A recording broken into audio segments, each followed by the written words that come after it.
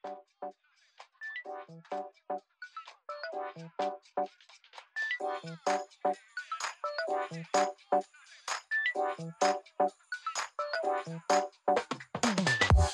there! Welcome to another episode of our video podcast. We profile inspiring people, discuss industry trends, share valuable tips, and almost always goof around too. And as you listen to a conversation among friends with a shared passion, we invite you to sit down, get comfortable, and park here. Now let's begin. Here are your hosts, Park Cruz and Romel Marcelo. Hey, Park here, and we're live. Good morning, good afternoon, and good evening, everyone. I'm your host, Park Cruz, and welcome to episode 11.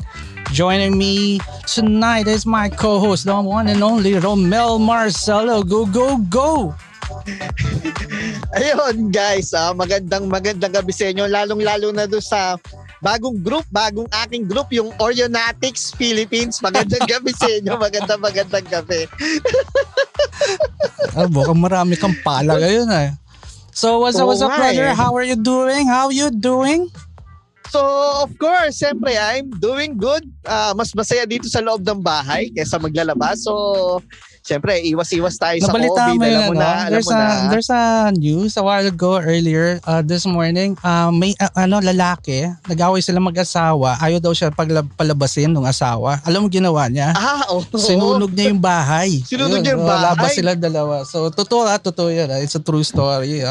Napakatindi so, naman. Pwede na akong payagan, brother. May naisip na akong gawin. Pero wag naman ganon. Arsonista ang datingan mo niyan. Anyway, brother. So, shout out first tayo. At maraming mga nanonood na. So, we're currently at... Go. Yun, so syempre magandang gabi kay Ginoong Crisanto Gaspar. Magandang gabi sa iyo. Kay Alejandro, magandang gabi Mr. Alejandro. Shoutout daw sa Taiwan kay Gamarch. Magandang gabi. Uy, Orionatics, magandang gabi sa inyo. Nix Beray, magandang gabi. Uy, Rios, welcome back. Magandang gabi. Balita ko ba rin. Kaya hindi aktibo yan eh. May loves her. Meron ng love okay. na daw. Meron na may love life pala. Kaya pala gano'n. Anyways, hindi na siya iyakin tuwing inuman. Alright. Oo. So yun, kay Ellen, magandang gabi sa'yo, Ellen. Magandang gabi. Sinong kay Ellen? Jode Rams, yung asawa nung aking kumpare, yung may-ari na akala ko Ellen Adarna. Yan. Oo nga, akala ko rin Ellen Adarna na talaga naman. Ako. Tapos syempre kay Jode Rams, magandang gabi. At sa ating mga manunood, yan, magandang gabi lahat sa inyo. Alright, so bago tayo mag-continue, let's thank our sponsors first, brother. So again, we would like to thank the following people for sponsoring and supporting all our shows and projects. Without them, mas mahirap gawin ang mga show na to kundi kung saan namin pupulutin ang budget. So again, thank you for Sherwin of TCA Digital Square, Moon Verona of Nikon Philippines, Neil and Jet of PS10 Incorporated, Handy To of Abacus Microcomputer. Go. How about you, brother? Yun, so syempre, pasasalamatan ko ang G-Farine Philippines. Magandang gabi sa inyo. Urbanescence, yan, magandang gabi. Ano ba to? Mommy Big Bigs, yan, magandang gabi. Mommy Big Bigs by Renan Cruz. Then Tina's Home Baked Goodness. Magandang gabi. There's another one. You have a new one pero hindi pa dapat sa Monday pa natin announce. You still remember Monday. Sa Monday pa. Sige. So we have a new sponsor. Pwede natin ang Fit In Boutique from Taiwan. Magandang gabi. Yeah, maraming salamat sa inyo. That's one of our major sponsors right now. So diba? May mga So pero bigyan niyo naman kami ng gadget at puro beauty project, pagkain at saka walang koleksyon sa mga ginagawa namin. Anyway. Actually, yung bago nating sponsor, RTW naman siya, RTW. Mga damit sa Taiwan. So, saka natin pag-usapan para maging fashionista ka na. Anyway, so marami tayong nanonood. We have Taiwan, we have Hong Kong, we have Dubai. I'm saying Dubai people. We have Cebu. Cebu. Ang rami dito ngayon ng kalat ng nanonood. Anyway, so let's do a recap first before we go through the main show. So last episode, which is episode 10 with Manong Ricky Laja. Lolo Ricky Laja. Grabe yun. nakilala Matindi. natin husto siya. Napakabait na tao pala siya. Oo nga. Sobrang bait. Tsaka, actually, marami ako natutunan sa kanya. Yung kanyang perseverance sa pagiging photographer. Kasi, Paps, diba? Doon natin nalaman sino mga kasabayan niyang photographer. Sige, I'll name one. Wig Sticeman. Saka Wig sila, Sticeman. yan yung mga Yes, kasabayan daw niya. Saka sila, Ibarra Deri. Imagine mo. So, lumalabas kung gaano kabata na siya. So, Ricky, good for you. magandang gabi, Sir Ricky. Magandang gabi. Pagkakataon ko na ito makabawi sa'yo. Nga, lagi ka niya. Anyway, you wanna do the current event? So, isa lang. Let's do one. Okay, let's do one. Sige. Okay, the most current na I like talking about is yung reunion ng Friends. Yan. You know that? They're doing the reunion. Yeah. Parang TGIS ng Pilipinas ang datingan yan eh. Ganon ang datingan yan. Magtagal na. Gano'ng katagal sila bago nag-reunion, brother? I think it's 10 years na. 10 years bago sila nag-reunion. Updated ka. Nga, let me know nga, who's your favorite character there? Or ano? Sige nga. Sa babae, Rachel. Kasi fan ako ni Jennifer Aniston. Then si Joey. Kasi yan ang pinakamakulit eh. Yan ang makulit eh. Galing. Yan. So manunod ka. So you have HBO Max? Ayos wala kang Netflix pero may HBO Max ka. Panalo ka. Kasi madami ako napapanood sa HBO Max. Tsaka libre kasi yan doon sa cable namin. Kaya napapanood ko. Alright, sige. Now, let's talk about the guest. This guest, grabe. Sige, I'll do a little bit more kung paano ko i-describe. This guest, actually, from the time I started photography, yung name niya is a common name na if you're into, let's say, you're aspiring model or glamour fashion photographer, lalabas yung pangalan yan. Definitely yan yung magiging parang point of comparison or yan yung magiging idol. Kung baka idol yan. So, ang nakakatawa dito, iilan lang ang photographer. Marami ako kilala photographer, pero iilan lang ang photographer na nakaka-intimidate sa akin. And isa to sa mga taong intimidated ako. I'll give the reason why intimidated ako dito. Alam mo yung presence ng isang taong tahimik pero alam mo matindi. Yung hindi wala masyadong dak pero puro trabaho lang yung pinapakita. Yun. So yun yung gusto ko dito sa tao na to. I was just lucky na I was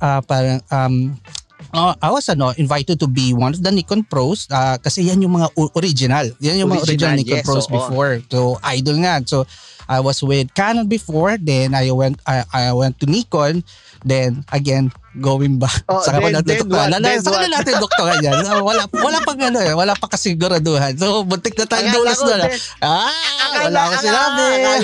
Akala ko. Anyway, so I was lucky to know him there. He was one of my favorite photographer there. Pero naging ka-close ko siya doon. Pero hindi because of photography. Naging ka-close ko siya dahil sa alcohol. Yun yung common napakasarap. Doon lang siya nag-open up at nagiging madaldal pag nag-alcohol. So paano ba nagiging nag-open up si Sir?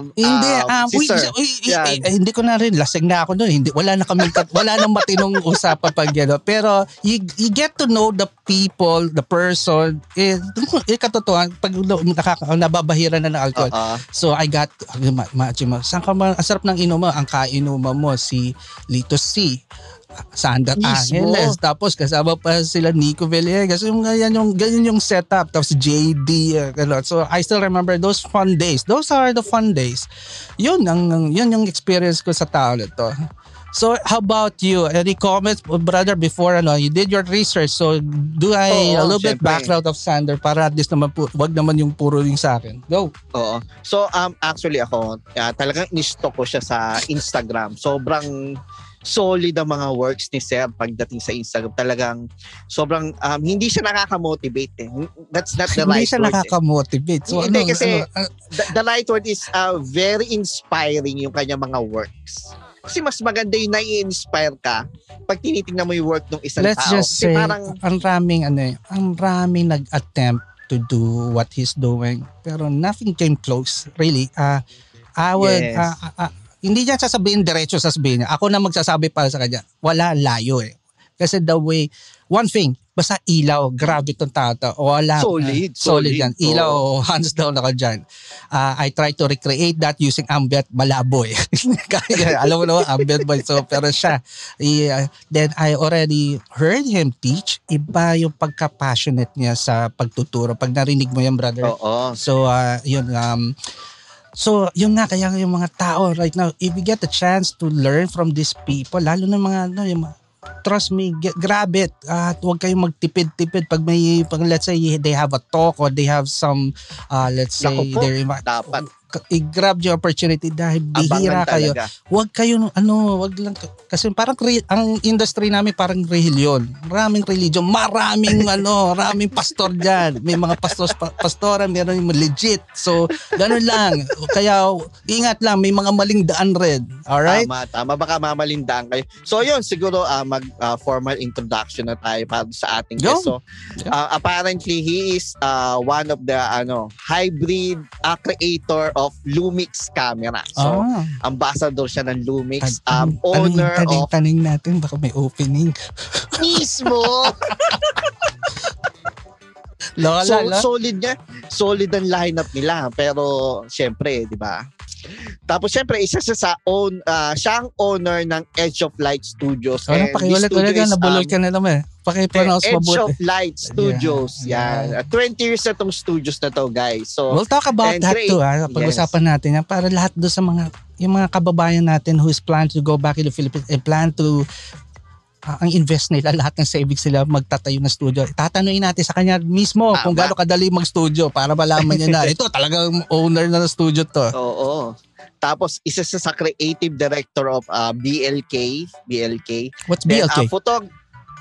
Actually, ni-research ko sa honestly, hindi ko nakita yung meaning. Hindi ko talaga nakita yung meaning. I'm sorry. Pero Alright. Pambihira. Tapos, isa siya sa photographer, advertising, fashion, glamour photographer. Grabe, and director. Sobrang solid dito ni Sel. So, without further ado, let's all welcome Sir Sander Angeles. Alright. Yun. Ojo, yun. Boss, magandang gabi. Magandang gabi, sir. Welcome. Thank you for having me. Well, showbiz to eh. Anyway, long time no see, long time no hear, brother. It's been years since we last talked. It's good to see you here during the new norm. So, pero I guess, again, let me thank you for giving us the time. Alam ko, sobrang busy ka and just last minute pa nga, maraming mong ginagawa. So, thank you muna. Sir, maraming salamat. Maraming salamat po. Pero maraming tao nag-aabang and I'm sure they wanna hear you, know you better. Kasi sabi ko nga, don't worry, hindi ito mga parang yung mga ibang show na napanood ko. Dapat alak yung hawak natin dito. Actually, hindi ba sila? Kasi last time, si Oli Ruiz was here. Sabi ko, you wanna drink. Tingnan mo, the whole show. So, if you're, feel free to drink. It's yung nga lang, hindi ko sagot pa nagkalat kayo dito, ha? Yun yung So, mahirap eh. We're live. So, Romel, kindly tell the viewers right now what's the show about para alam nila kung what to expect. Ayun. So, guys, etong show nga pala ito. Siyempre, of course, this is Edge of Light with Sir Sander Angeles. So, guys, we will know about the actual artist itself. Kasi syempre yung works, kita nyo naman na yan eh. Common na yan. Alam nyo na yung pag in-stock nyo nga talaga siya sa Instagram, alam mo yung parang namamagnet ka na, scroll ka na lang na scroll, nauubos yung oras mo, sabi, naku po, ang galing talaga nitong tao na to. So ayun guys, if you have any further questions, just throw those questions in. Maraming kayong matututunan dito guys. Maraming You're doing good, ha? Tuloy-tuloy na. Mga dumediretso na yung dila mo, hindi na bumabalot. Nahiya kasi ako sa Orionatics eh. Nanonood kasi sila kayo. Alamin ko muna ano nangyayari sa buhay ng kaibigan ko. So, Sander, how's the new normal is treating you right now? Oh, wow. That's a hard question. Actually, lahat tayo tinamaan eh. Lahat. Oo, lahat tayo tinamaan. Especially yung recent lockdown. I mean, they don't wanna call it lockdown. It's a lockdown. Iba, ang raming stage nga ng lockdown na nalito na ako. That's one of my sentiments. So yun, okay naman. That's good. We're back to normal shooting schedules. Actually, I was in Subic lang for a project and then came back lang this afternoon Oo nga, for a PCR swab for a Monday shoot. Yeah. So sakto lang na Saturday night yung ating show. Yan ang inyong show. So, don't worry, we'll try to make it fun for you, brother. Kahit na pagod pa ka. We'll try to make it different. And at least, it's an opportunity for people who doesn't know you to know you now as an artist, where you where you get those concepts, how you think about things, where you started. So I'll give you a brief description of the show. No? So what I love doing a lot in this show is to bring people who are incredibly awesome and talented to teach you and show you that they're awesome. Ganun yung purpose. So, hindi lang requires maging magaling eh. You need to have an integrity to back it up. Kumbaga yun. So marami kasi, alam na natin yan, maraming magaling dyan. Maraming nagmamagaling. Lagi ko sinasabi. At maraming, sinabi ng magulang, magaling sila. Until na akala nila yun. So, Sander, the purpose of this interview this evening is to know you better as an artist and as a person. So, as a practice, ito na yung normal na. As a practice, Sander, we don't normally introduce our guests fully. So, we let them introduce themselves. So, in a way na mas gusto nilang makilala. Kasi, normally, makikita mo, nakasulat na dyan, who's Sander Angeles, ayan na, this and that. But who's Sander Angeles? Give us a background on who's Sander Angeles? It's up to you. Di ba? Alam mo, Sir Sander, normal na reaction po. Normal reaction yan. Parang ang hirap agad ng number one question mo. Ano ba? Sa research ninyo, makikita nyo, parang I've dived into so many things for so many years. I traveled here and there and then dabbled on every little thing, from photography, cinematography, director, creative director, restaurateur. Sobrang bored ka, no? Rabi ka oras. No, exactly my point. Madali ako mabore. That's good. Which is good, di ba? Kasi kung hindi ka na bored, you just keep on doing one thing and that's it. Yun lang eh. Pero I'm surprised that you've been doing also all of those things, di ba? Nasaksakan mo pa ng triathlon. So, saka na lang natin pag-uusapan yan. Mamaya yan. So, what else? Saka na muna yun. Saka yun. Pupunta tayo doon. Walang workout pa ng 1 year because of the pandemic. Takot ako lumabas eh. Everyone is afraid. Opo, sobra. So, doktongan ko na to, Sander. Tell me a day in a life of a Sander Angeles. What goes on? Your daily routine. Wow. Wait, I wake up around mga 5 a.m. Do all my emails, para tulog pa yung mga tao. So, I can do all my social media shit, all my So, first coffee, 5. Second coffee, mga 8 o'clock, pagising na yung mga tao. So, done na ako doon. Nakapagbanyo na, nakapagkape na, nakatapos na ako ng basa ng email. Program ko na yung gagawin ko the whole day. If there's a shoot, usually we schedule it between 9 to 6. So by 8 o'clock, I'll be out of the house and straight to the studio. And then, yun, kayod na. In between, coordinating with yung na-research mo, it's called Black Tank. Okay. BLKTNK. Okay. So it's a creative think tank. It's a collective of artists that we manage. So we service different brands. Kasi before parang when we do shoots, di ba? Parang we need an agency, we need all of these things na ngayon, we do creative concepts for them. We do marketing strategies. We do everything, pati social media management. Social media. Pati, ano ba, diba? Digital content creation. So, all-in-one na yun, yung Black Tank.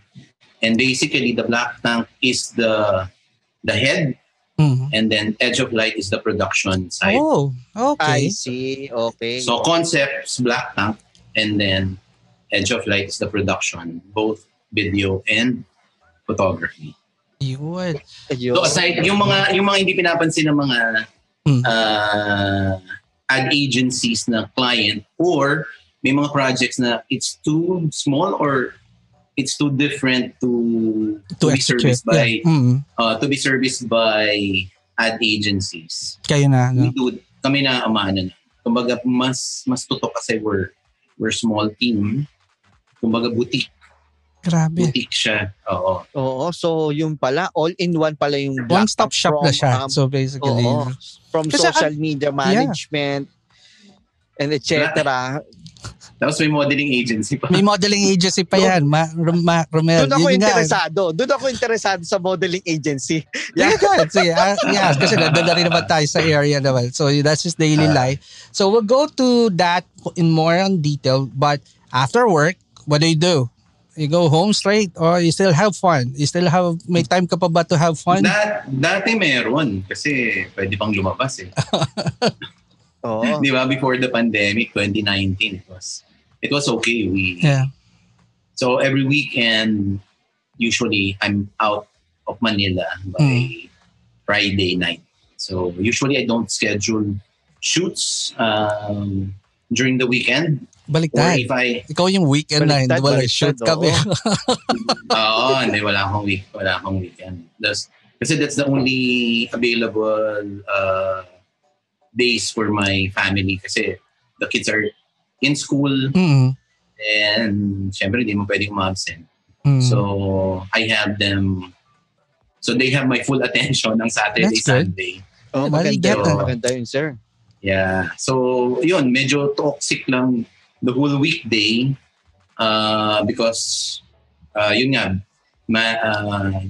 juggling Edge of Light, Black Tank, Elite Manila, and then I have a little restaurant in Morato. Yeah, so, I read that. You have that restaurant. Nakita ko yung food na yun. Hindi ko muna pero we'll talk about that. Well, yummy.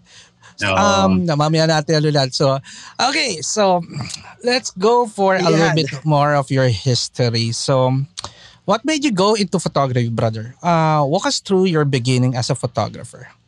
Ano ba? College, I studied fine arts and then I was a mountaineer actually. I was in the extreme sports community. So mga adventure race. So you're active na before. Before pa yung kasi, akala ko all of a sudden, nag-triathlon ka. So it was your thing. Okay, now that explain. Yeah, 10 years akong mountaineer. As in, para siyang, alam mo yung look ng long hair, scattered jeans, naka-sandals, naka-mojo. Definitely not Sander Aguiles na lapit picture ko, bro. Ibang-iba, no? Mga 10 years ako namundok dati from high school to college. So, ang totoong work ko noon, I was a tattoo artist. Grabe. Okay.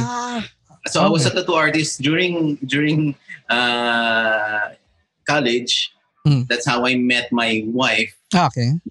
Naghahanap siya ng tattoo artist for the brother. Tapos, sabi ko, ang cute nitong girl na to, naghahanap ng tattoo artist. Tapos sakto, laging brown out. So, habang tinatatuan ko yung brother niya, brown out. So, babalik ulit ako sa kanila. Tapos, nung naggandahan sila sa tattoo nung brother, yung buong basketball team, pinatatuan. So, lagi akong bumabalik. So, eventually, after that sessions, yung mga session na yun, wala na, girlfriend ko na yun. eventually naging wife ko. Malupit si Sir diba? Randel. No? So, Romel, pwede ka na magtato. Mismo. Malay mo, makahanap ka ng So, tattoo artist and then mountaineer. Yeah. And then sa college, you have a photography class in sa fine arts. So, parang alam mo na yun. Tapos biglang paano ba? Nakatambay ako noon kung natatandaan nyo sa Mega Mall, there's a outdoor shop called Habagat. I think, Opo. yeah. So nakatambay kami doon, and then one of the professional photographers, naghahanap ng assistant. Pwedeng racket yan So, nag-apply kami as apprentice. And then eventually, we got in, and then sabi ng boss namin, you have to forget everything you know about photography dahil tayo lahat ng natatunan nyo. Kasi outdoor Outdoor yan, di ba? Sinushoot mo mga sunset, ganyan. Mga landscape. Gusto mong maging National Geographic photographer, wala ka namang pera. Hindi ka naman makapag-travel. Sabi ng boss namin, kalimutan mo yan. Dito ka sa loob ng studio, turuan kita mag-ilaw. Yeah. So, wow. And then after, parang doon na mulat yung... Doon ka na na-hook. Doon na talaga ako na-hook kasi my boss was one of the youngest multi-millionaire in Asia. Filipino? During that time. Is he Filipino? Okay. Filipino. So, 1994 to. Yeah. 1996. So, apprentice ako siya ng 1996. Bago pa ako gumraduate ng college. Tapos, naka-brown color lights. Brown color. Wow. Now I know bakit yung gusto mong ilaw. Okay. Tapos, naka 4x5 camera, naka 120 camera, Hasselblad na 120. Sabi ko, shit, this is the shit. Parang talagang from scratch, tinuruan kami. In 3 months, inabsorb ko lahat ng natutunan ko sa studio. I was, what do you call this? All around. Messenger, taga-print ng black and white, taga-process ng transparencies, tapos assistant sa shoot. Yeah. So, but at the same time, you're still learning, right? Yun That's part of the learning curve. Kumbaga, you remind me of parang yung mga kung fu movies na tinitrain pinutuso-tusa hanggang natuto na pala siya. So, something like to that, Totoo. Diba? Totoo. Tapos ako, eventually, pati yung business side, pinahawak niya na sa akin. Ako na nag-bill, ako na nag-driver, messenger, AE, hanggang matutunan ko yung billing, makilala ko yung mga agency. Tapos, eventually, after all that, after 6-8 months, na-meet ko si Edwin Tuyay. Kilala mo? Tuyay, yeah. Edwin Tuyay. Yeah, nakapila yan. Edwin Tuyay, hintay ka. Wala pa tayo tapos.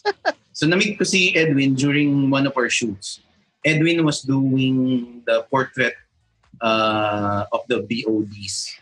Board of Directors of company, and I was doing all the other shots, yung mga sabi nga niyan, bata, kanino ka ba nagtatrabaho? Sabi ko, kaya ko, malis ka na doon, ka na, mag-solo ka na, kayang-kaya mo yung bata, sayang yung talent mo. Sabi niya, talaga, wala po akong pera. Sabi niya, ka. He offered his studio. Tulungan kita. Boss, sabi ko, wala po akong gamit. Mag-shoot ka ba? Rami kita ng ilaw. Ganyan. Meron siyang studio sa Anonas. Okay po. Parang hole in the wall lang na studio. Parang portrait studio. Parang doon ako nakaipon. From nothing.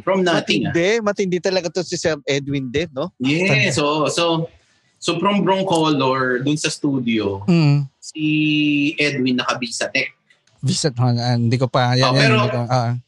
Pero ano rin yun, parang Brown Color subject. Alright. So, pero Brown Color pa rin. So, hawak pa rin siya ng Island Movie. So, that's why, kaya nag-react ako sa Brown Color, guys. Kasi, I got to work with Sander one. Pag nakikita ko siya mag-work, And one of his requests would be, he wants yung broad color na lighting, yung ganyan. Now that explain bakit. Kasi yung talagang pinagsimulan niya, yun na yung nakasanayan niyang ilaw. Which is, talaga, no? I think that was in Dubai when you requested that type of lighting. And I think no one was using it that time. Pero they were curious about the lighting. So yeah, continue tayo, Sad. Pero sa experience ko kasi there's nothing, you cannot compare a better light than them. Mm-hmm. Okay, tawag sa kanila, wrong color the light. Oh, yan guys. Yan. Yun. No, I mean, I've used ProPhotos. I've used ang daming klase ng mga flash na dumarating sa studio namin. You can't compare. It's what do you call it? Color corrected already. Yep. Even yung mga accessories niya, all the diffusers, lahat ng tela, lahat ng reflector, lahat yung color corrected based dun sa... So halos wala ka na correction in terms of colors. Pag wala na halos tayong correction pag gumamit ka na. Yung mga correct. It lessens the workload basically. Exactly. So when you were shooting film, there's walang spare. Diba? When you were shooting film before, ang 120 film, it's just a maximum of 10 to 12 shots per roll. Okay. And then you're using 4x5, it's like per sheet. And then pag magte-test ka, Polaroid, 100 pesos per shot. Ako po. Kaya mahal, di ba? Masyadong mahal ang photography, kaya nga napakaswerte ng mga tao. Nung dumating ang digital, malaki ang naitipid ng mga tao. Yung nga rin, maraming photographer na yun nga lang. Kaya nga nandito ka ngayong gabi. Anyway, sir, what was your first camera? Your personal camera? Personal camera? Professional? Kasi college, I learned... Sabihin na natin, from, kahit na yun, ano ka pa, let's say you're still a novice, tapos so, or starting off? College, ang unang-una kong is a Pentax. Pentax? Film yun na. Yeah, okay. And then, syempre, nung naging professional na ako, nung nag-a-assist ako sa boss ko, hindi ko naman afford yung Hasselblad niya, di ba? So, ang closest is sa Mamiya. Mamiya RB67. It's the much larger. Yeah, nakikita. The black one. The black one. So, that's my workhorse when I was shooting, when I broke into fashion and advertising. Noong year 99? Okay. 99, 98, 99. What was the first image you shot on that camera?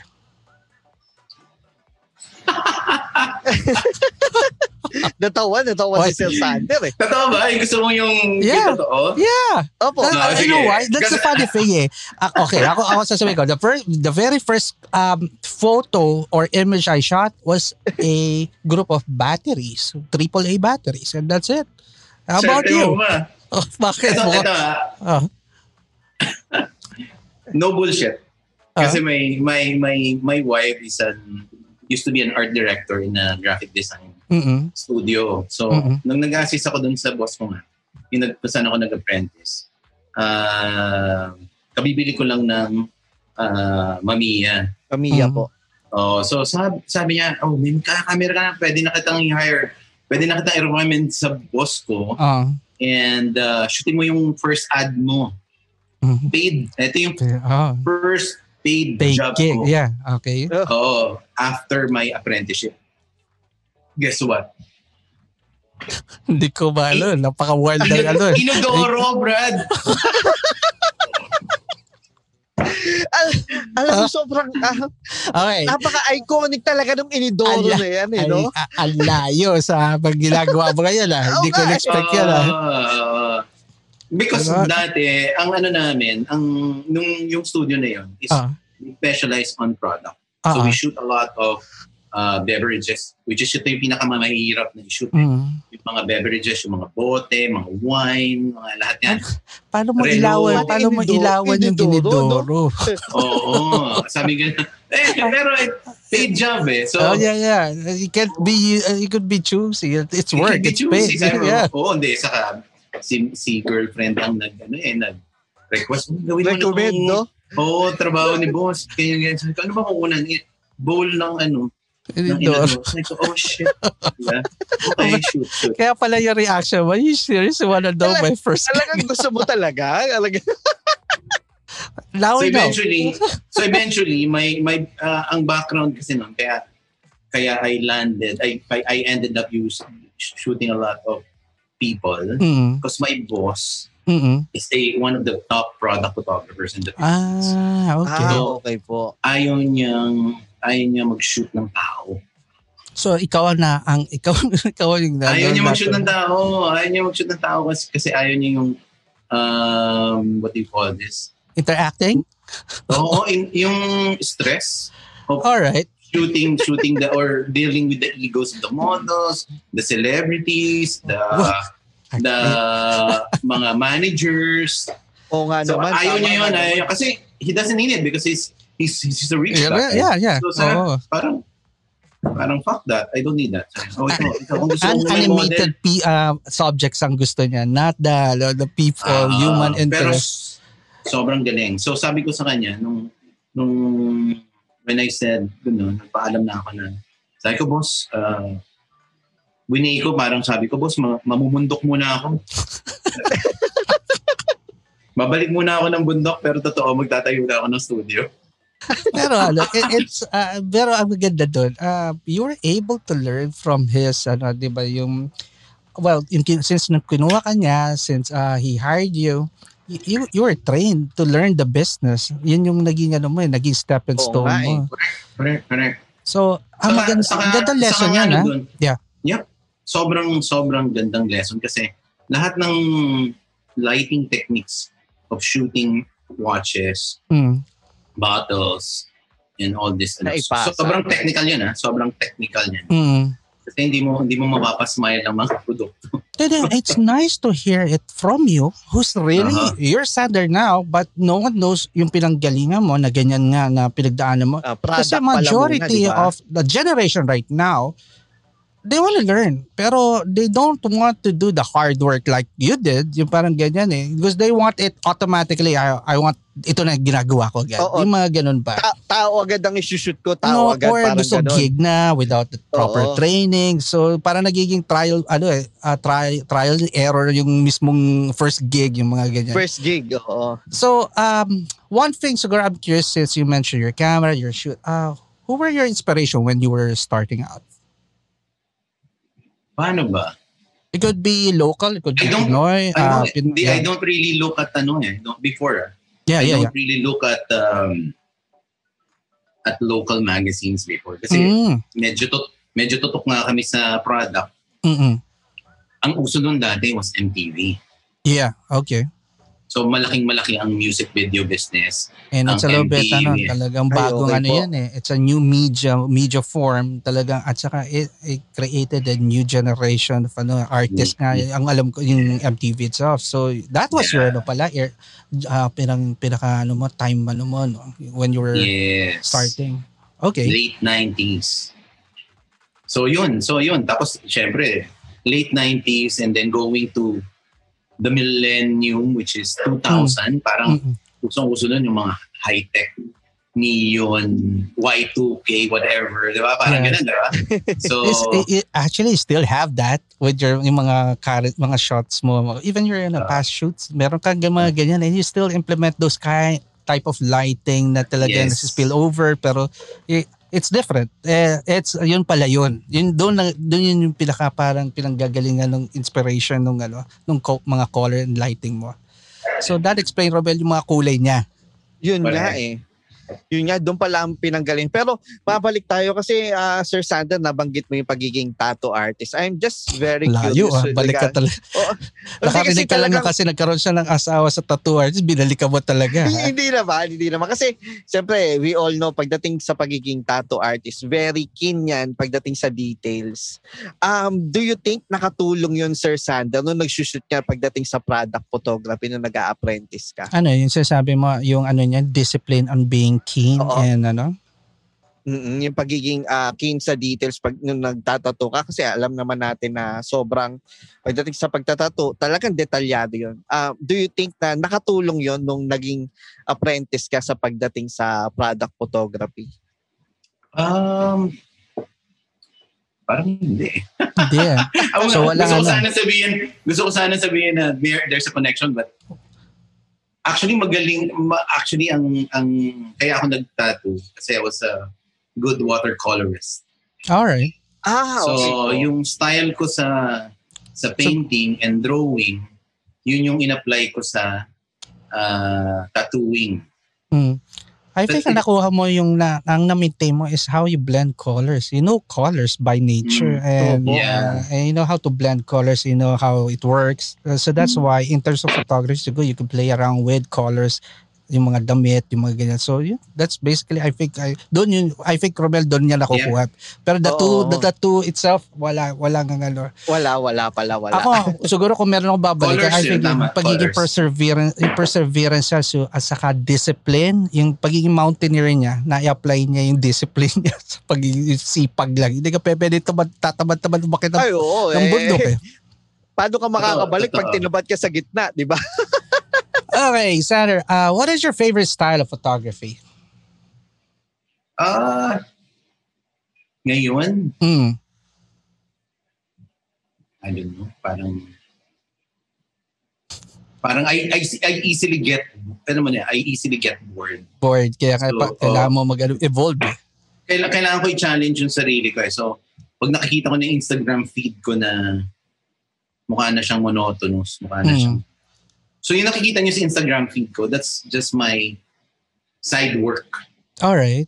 Okay, so that's not your So that's not my bread and butter. So it's more of your outlet shoot, yung parang exactly. That's your kumbaga, that's your me. This is me. Yun na lang yun. Exactly. Kasi nga, hindi, given tama naman that explains kasi if you have a client, majority of the work is dictated by your client and partly partly would be may influence of your style pero not totally your creation. Now, tama nga na execution lang tayo. Exactly, 'di ba? Yun nga yung problem. That's why hindi nga ako napunta sa field nyo eh. Hindi bagay tao, hindi bagay yung ugali ko diyan eh. So matigas ulo. Pero yun nga maganda yun na you have an outlet to showcase your own style and at least you play around. At you sharpen the skills once in a while. Ayan, ito. Ang ganda itong Romel, you have a follow-up there or tuloy ako? Clear ako. Tuloy tayo kasi nasagot ni Sir Sander sa Instagram eh. In-stock ba talaga? So, ano lang yun? Actually, ang dati meron kaming parang Happy Mondays. Parang kayo, di ba may boring Mondays kayo? Yeah. Sa studio, meron kami nga Happy Mondays. Kasi usually the celebrities, they work on a weekend. May mga asap yan, may mga party, mga ganun, di ba? Tapos they usually shoot. Usually Monday, that's their break. They don't have tapings, they don't have anything. So tama lang na Monday ginawa namin yung show na to. Tama. Kaya pala nakuha natin sila Jennifer Lee. Walang ginagawa nung Lunes. Oo. So Mondays, usually break ng mga celebrities. That's when they hang out in the studio. Magte-text na yan after ng show ng Sunday. Wala akong gagawin ng Monday. Tara, gawa tayo ng ganito-ganyan kalokohan.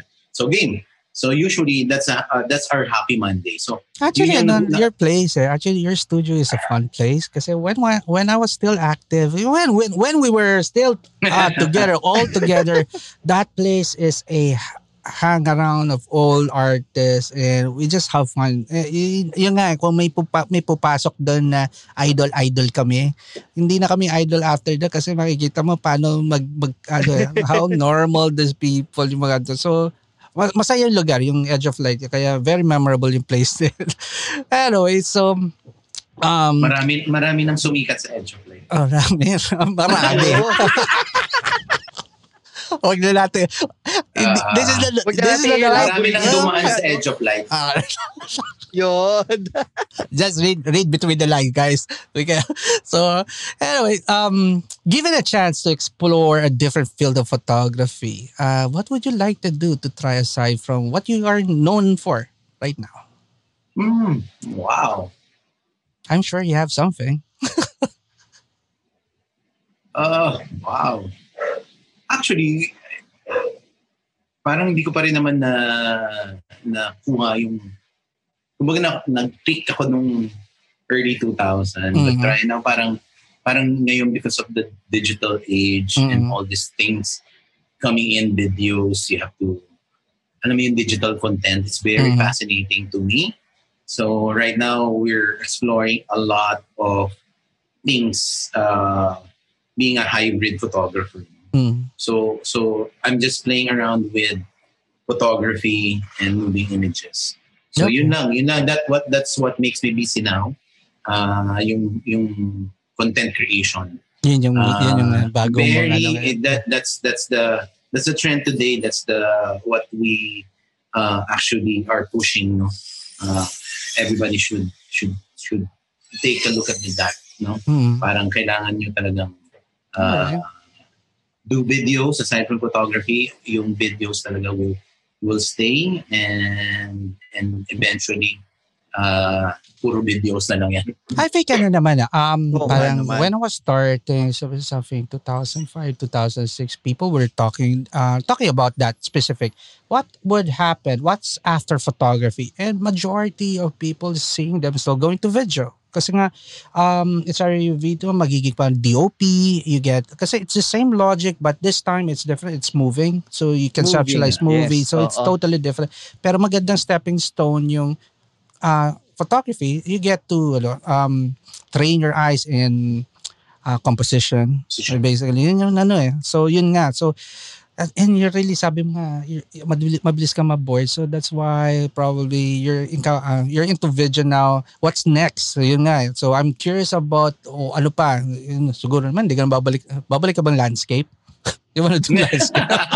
Are you saying? Pero you could mix your thing, di ba? Since you shoot model, di ba? Pwede ka rin may landscape tapos may model. So I think you do that naman. You do outdoor shoot ready. Ramel, you have a follow-up there? Hindi, wala siguro, natatameme ka no? Hindi, siguro yun nga, pagdating doon sa video na sinasabi naman ni Sir Sander, siguro, Sir Sander, malaki rin siguro din ang effect nung napunta sa digital age pagdating sa pagiging mas creative nung mga videos ngayon, no, sir? Actually, hindi siya creative. Mas democratic, would I say, no? Medyo... I see, okay po. More democratic siya than creative. Sa akin kasi medyo, before, mas creative tayo nung time natin, part kasi before, ano talaga siya kumbaga limited yung resources. And then, there's no platform. Nope. Ilan na. Kung meron man, there's the forums and that's it. And ilan lang. Walang platform. And then, you have to get into the business just by sheer guts na I know what I'm doing and palakasan loob, brother. Palakasan na ng loob so I mean you have to be kumbaga, what do you say, how do you say this, parang kailangan ka ma-discover nung you'll try to find a way paano ka tatawag ng atensyon ng mga tao. So basically without internet without internet brother. Yun, it was hard. Kaya nga tama si Sander, it's so easy for anyone to get known now. You have Facebook, tag ka lang ang daming medium na pwede mong i-share platform. Basically yun nga. So the platform lang are the TV networks. And then a handful of magazines.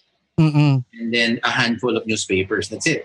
If you're featured in a magazine and then you'll be able to do covers, that's your break. If you get featured in a leading newspaper, malaking bagay na yon. And then especially when kasi ilan lang kayo naman mapipili doon. Handful lang.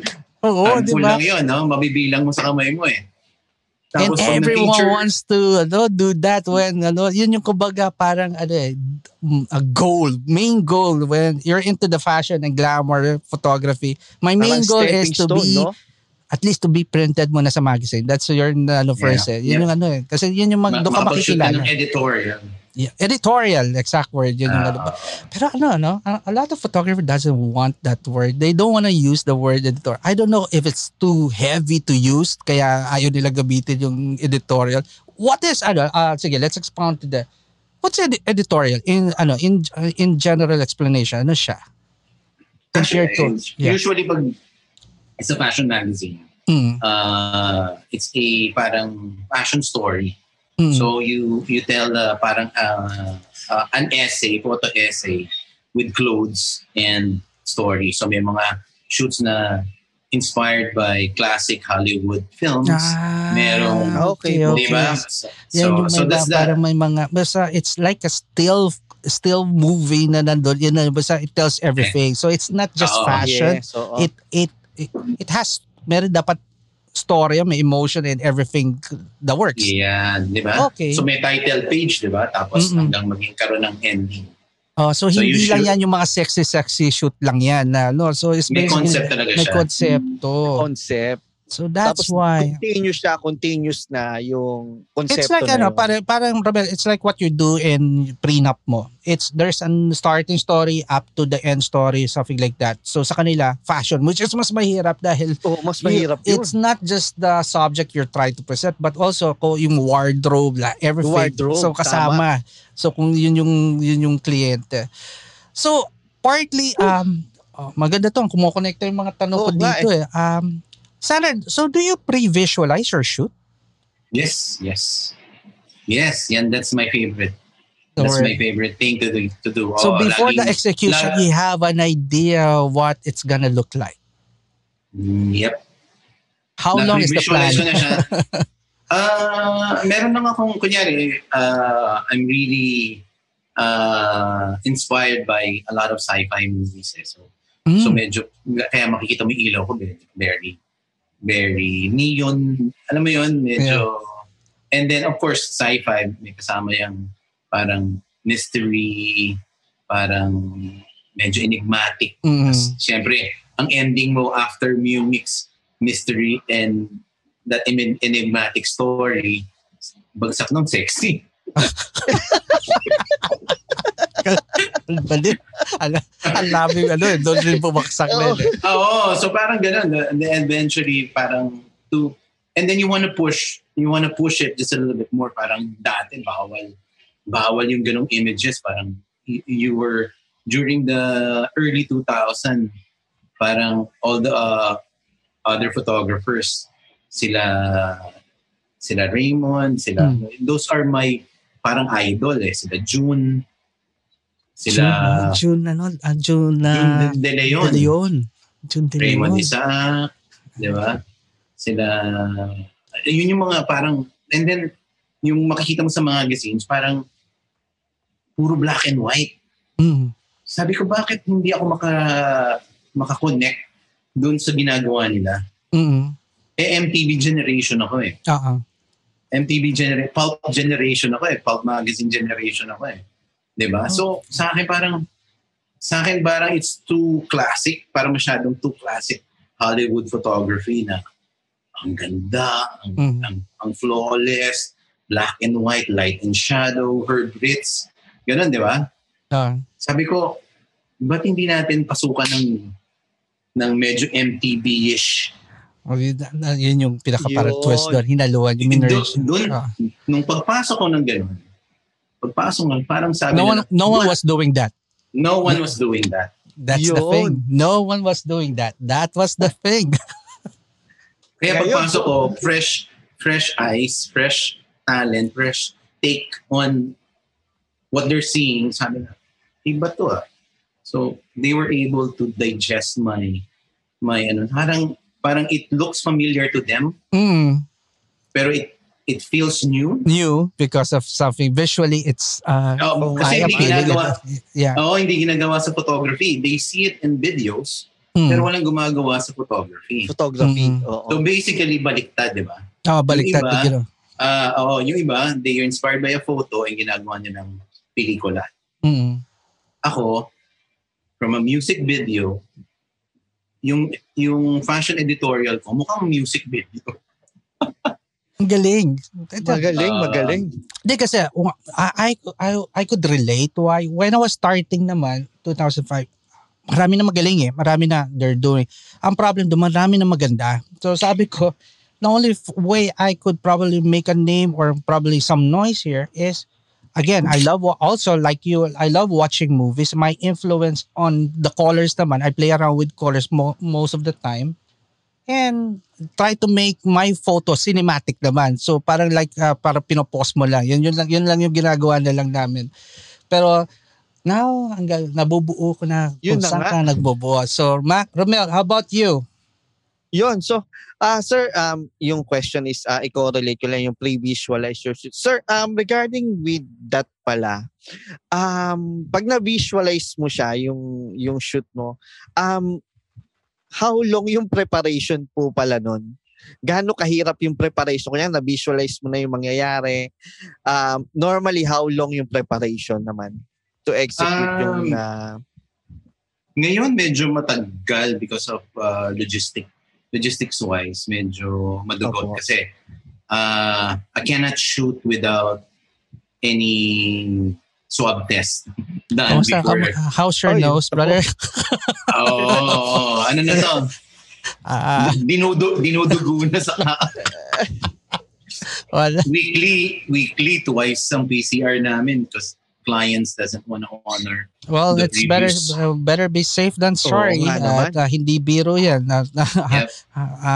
So even yung mga test shoots ko, naka-swab test kami. Swab test. So, okay. So medyo expensive but still, but it's again, let's talk about the cost. Let's say if someone is doing the business, normally naman the client would pay for that, right? For advertising, yes. Yeah. Pero pag kunyari yung mga Instagram shoots ko. Iba na, personal yan. Kanya-kanya na, personal. Parang ang sarap sumama sa mga Instagram shoot mo tuloy. Para naman matututo. Nung yun talagang inisto ko si Sir Sander, sabi ko, naubos siguro mga isang oras kaka-scroll. Sabi ko, grabe naman yung mga gawa ni Sir. Tapos malaman ko, yun pala yung kanyang hindi pa pala yung talaga yung actual na shoot ni Sir. Yun pa pala yung kanyang side shoots. Oo, sabi ko, grabe. Outlet niya yun. Oo nga So yung totoong trabaho namin, check out Edge of Light Studios. Yan. Edge of Light Studios. Yun ang trabaho talaga namin. Well, we'll provide the link on the replay. So lahat ng naman dinidiscuss namin sa sulat namin dito. So you mentioned a while ago that you try to create this parang mixed media thing, the Hollywood thing to your MTV thing. Now, how much experiment do you do most of the time sa mga trabaho mo ngayon? We always, lagi nga yung pag Happy Monday, there's always a challenge. Sabihin namin, ito lang pwede mong gamiting ilaw. Ito lang yung color na pwede mong gamitin. You can only use one light. Or you can only use... So, nagkakaroon kayo ng challenge. May mga challenge. Pwede yun na. Pwede ko gawin sa grupo ko yan para mayroon naman bago. Sige nga, shoot kayo na walang camera. Yung mga ganyan. Sige, try natin yan. Wala mangyayari. It's fun to hear that your group is open for that at you grow sabay-sabay kasi nata-challenge kayo mag-isip eh. Hindi kayo nagiging stagnant. Yun lang yun. Actually, yun ang pinakaayaw namin. Yung pumurol ka. Mahirap yun. That's why, kung makikita mo yung Instagram, lagi ang hashtag doon is photography everyday. Oo, nakita. So you have to do something about your passion everyday. Or else, mawawala yun eh. Or else, hindi mo sineset hindi mo pinaprime yung sarili mo to do something. Tama yan sinabi mo. Tama kasi yung may isa akong barkada. Kasama natin ngayon. Ayan. nawawala na ng lakas loob. He's into the business like ni Calito. Bali, yung business nila is hardly hit. We know that. And he's giving up. Wawalan ng gana siya sa photography kasi nga, yun nga is because of what happened. Pare, good example. Sanders trying find a way to ignite that passion again. Pare, yun sayang yan. Nandiyan ka, nakapag-invest na kayo. Tagal niya. You guys are doing good already sa wedding. Ayun. Saka yung mga kilala ko nag-wedding, they usually, they try to do advertising. And then easily naman, you can easily do. Ang maganda lang sa wedding photographers or wedding videographers, alam nyo na yung story. You know how to tell a story. So it's automatic na sa kanila yun you can easily sell a product by telling a story. Ayan, Romel. Ako kasi I'm not a storyteller. Hindi ako storyteller. Visual creative ka eh. I candy. Yes. That's so no? Para akong nagpipaint dun sa photograph. Kumbaga yun yung ano ko. Ayun, Romelo. Mukhang magbubuklat ulit ako ng camera. Inaamag na yung camera ko. Isang taon na. You should. Pare. Kasi tingnan mo, ako I don't get to shoot, but I did something different. Sabi ko, tingnan mo isa sa mga hindi ko gusto magsalita in front of camera and talk to people. Ano ba pinaggagawa natin last year? Ngayon, linggo na tayo dito. Okay. So, creation still creation, bro. Yeah, di ba? And it's really rewarding, whether it's being in front or behind the camera. It's still creation. And I get to talk to my friends again. Correct. Get to see you guys again. Yun yung maganda doon. Na we don't normally talk this way, na walang bahid ng alcohol. Now we're talking may sense, di ba? So, what is a real good photo shoot for you?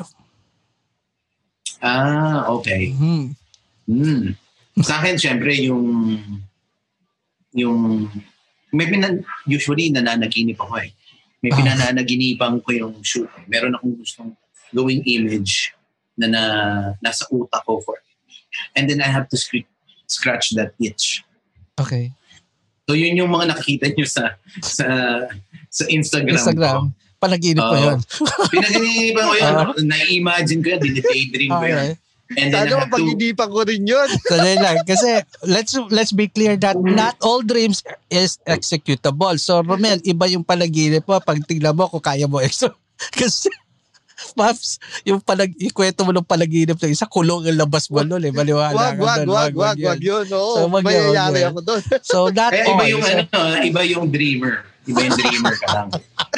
Huwag kang managinip lang. That's why, ikaw, pag dreamer ka, kailangan nag-execute ka rin. Kailangan enabler ka rin. Hindi naman ba sa mangarap, di ba? Hindi naman. Kasi daming dreamer eh. Marami. Hindi ang problema, hindi nila ma-execute yung dreams na eh. Sa akin, I make sure push yourself. Na meron, I really have to make that image. I really have to do it. If not, parang there's something kulang sa buhay ko. And then, alam mo, para kayo nila Edwin Loyola. When I was interviewing Edwin Loyola, you guys have the same personality. I could probably rate you guys on the level of obsession sa photo. Yun eh. Kasi if you're not obsessed sa ginagawa nyo, you're not gonna push yourself to do that eh. But you guys are parang it's gonna be the end of the world if you won't do it. Ganun ang dating yung which is good. I'm not shooting you guys down. I'm amazed that there are people like you that drive you yung yung creative thing yun na ganyan. Kasi kumbaga, walang makakahad lang. Shoot pa rin ako, di ba? Oo, hindi, ganun talaga. Kailangan mo talagang kamutin yung kate. Okay. Wala pa. Mawawala tayo sa usapan nito. Move on! Yeah, wala namang alcohol. Wala pa nga. Wala pa. Pero guys, try to imagine try to imagine. Masaya kausap si Sandra pag may alcohol. Pero yung kanina sinabi ko, Sandra, it was true. I'm really intimidated by you kasi you are one of the people who's just quiet. There's a group, you'll be quiet there, pero not quiet like Joe Galian. If Joe Galian is, my friend Joe Galian is quiet talaga, quiet yan. So, kudos, flat earth, brother. Yan. Anyway, do you, Romel, any follow-up before I continue? Go ahead tayo, go ahead. All right, sige. Okay, Sander, do you have any experience or any hurdles in your field na nagkaroon kayo ng hurdle? Or, something like that. Oo naman. Kasi during yung time na dumami na yung photographers and then there's influencers who make their own content and all that. How can you compete with the younger generation? Alam mo na, parang there's always the thing whispering behind your head na, what's next? Diba? So sa akin, laging yun yung nagpupush sa akin to do more work.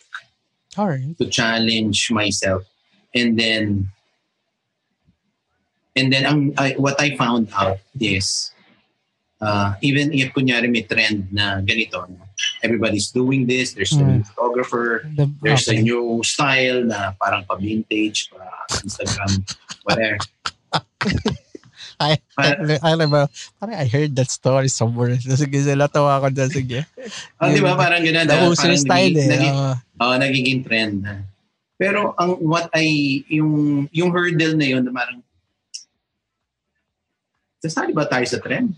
Or you have to be, or you want to join the bandwagon, something like that. Or you have to stay true to your brand. That's kind of challenging. Kasi diba? sometimes joining the bandwagon probably would help you temporarily kasi para hindi ka lang mawala sa eksena. Pero it's challenging. It's a decision that you might... but throughout the years kasi I already parang developed a voice, my voice. Yeah, you made your name already. So mahirap nga. Kumbaga, ano ka na eh. So this is who I am. This is what I do. And then I have to be true to myself na I love doing this. I enjoy doing this. I enjoy shooting women. I enjoy collaborating with them. I enjoy collaborating with different kinds of stylists, makeup artists, and do crazy stuff. Diba? Inside the studio. Okay. So, yun. And then, parang sabi nila, there's this guy who's, it's a friend of mine na, sabi sa akin, hindi ka ba nagsasawa? Sabi ko, what? Hindi ka ba nagsasawa mag-shoot ng ganyan? Sabi ko, medyo na-offend ako ng konti, no? Okay, sige nga. Try to explain that on your part. Kasi yun nga, may mga times na may mga friends kami na is too into that. Hindi ka pa ba nagsasawa? It's, kumbaga, I'm not trying to defend that guy whoever asked you that. Pero try to explain that. Why is it offending? Para we'll know not to ask that type of question to people who's really into something. Lalo na yung ganyan who keeps on doing something and hindi kayo ba nagsasawa sa ginagawa niyo? Something like that. Parang paulit-ulit na lang, parang gano'n. Parang hindi pa ba nagsasawa mag-shoot ng sexy girls? Parang gano'n. Pero for me, that's me. I think that what makes me more creative, more, kumbaga, how can you come up with different images of people for the last 20 years? Yeah. Okay. And I shoot every day. Oo nga, mas redundant ko baka parang routine na nga lalabas eh. Parang yan eh. So parang sa akin, because I love doing it, and I've always been challenged by working with different celebrities, different models. You just explained it. Na-explain mo na. It's because it's a challenge for you to do that. And it's work. It's something na you want to do. Yung nagtatanong kasi sa'yo, literally, ang nakikita nila kasi, model eh. Parang paulit-ulit model. It's not even work. It's not even art na nakita. Babaeng sexy ang nakikita ko. That's why, hindi ka ba nagsasawa na nakakita na sexy? So, yun kasi yun yung level of nakita niya, tinitingnan niya yung ano mo. Tama. Pero ang sa akin kasi, paano mo ipipresent yung bago? Paano mo ipipresent yung a little bit more fresher look? Mahirap diba? Mahirap sa inyo. Mahirap sa amin. Oo. Lalo na if you're doing this for the longest time. Okay, diba? let's say there's a newbie right now who's really into it, and he asks you right now, Sander, what could I do now? Could you suggest something different? Anong pwede kong gawin just to make a name? Nowadays ba, is it very hard to create a concept, something na different nowadays? Since halos lahat yata nagawa na.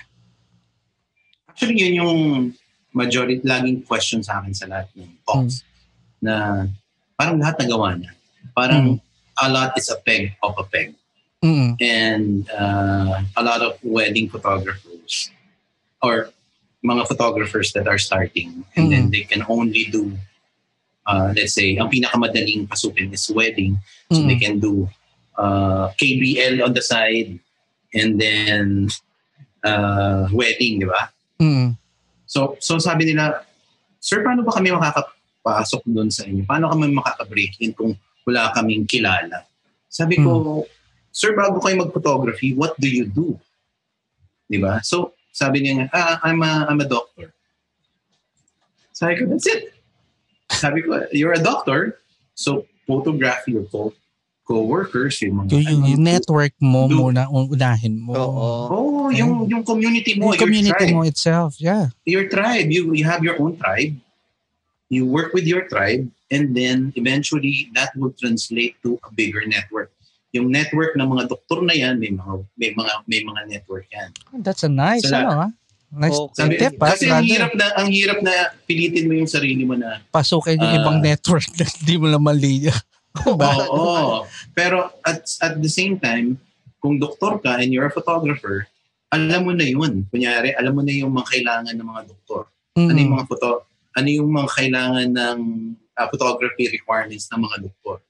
Diba? So you work on that and then eventually on yung side hustle mo, kung gusto mo mag-advertising photography or fashion photography or sexy or glam, madali na magano. At least you're making money from your tribe, from your community, and then madali na mag-branch out and do your, expand your network. Yun. Ang hirap kasi nung ibang tao na sinasabi na, boss, hindi kami break in dyan. Sabi ko, don't start there. Don't jump to the... Wag rekta agad, wag rekta. Hindi, di ba? Actually, pwede ka naman rumekta, pero kailangan mo lang talaga ng lakas ng loob. Actually, yun yung mga nagsusurvive, malalakas loob sa kano. Hindi, if you're asking me that question, ibig sabihin, mahina yung loob mo Di ba? Hindi kasi buo yung loob mo kasi that's why he asked for advice kasi hindi niya alam anong gawin. Tama yung point mo. Ayan, Mel, ang dami ka na napupuli. Okay, so ayan. Yun.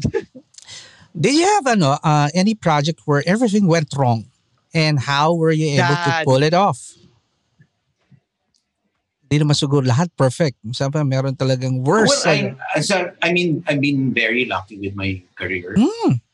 Technically, there was a shoot in Palawan and then we brought 7 models. We were there for 7 days. So basically, parang one model per day. But we were... ng problema mo. Yung iba, isang model na walang makuha. Sa'yo, 7, no? Tapos every... Ito yung problema, bro. 7 days umuulan. Yun lang. Hindi ko masabi na... yun lang. Oo, yun lang. Nasa Palawan ka. Nasa Palawan pa. It defeats the purpose of you shooting Palawan kung indoor ka naman. No? Sayang naman. So, ngayon, so eventually we were able, yung ilaw, we had to do a makeshift parang umbrella, tarp, whatever. And we were shooting under the rain, but we have to make it look like it's sunny. And then, inanuhan lang namin, binana artificial light lahat. Yung sunset, merong yellow light. Nilusot lang talaga namin. Lahat ng ilaw namin, may nakasaksak ng umbrella. Pero you were able to do it. Ang point doon, tuloy pa rin. It's work. Romel, shoutout nga muna. Miserable. Shoutout ka nga muna, Romel, at marami. Sige, scroll na natin yan. So, syempre, unang-una magandang gabi kay Sir Ramil Portes. Yan. Single Reflex. Yan. Dennis Aliman from Taiwan. Magandang gabi. Ma'am Georgette, magandang gabi sa'yo.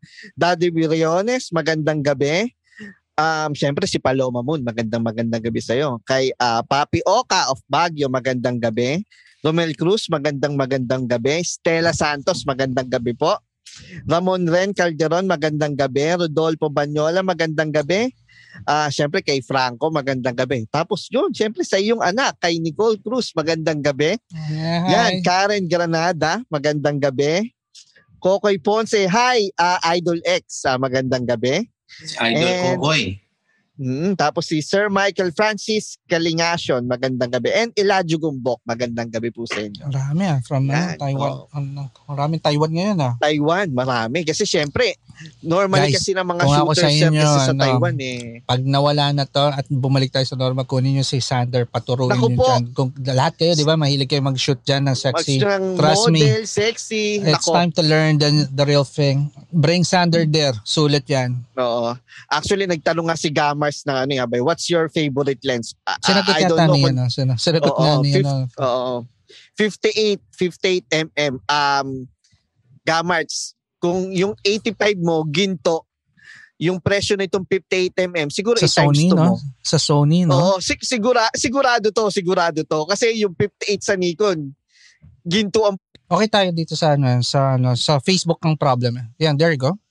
Yan. Okay. Yan. Okay na. Kaya lang nawala yung mga comment.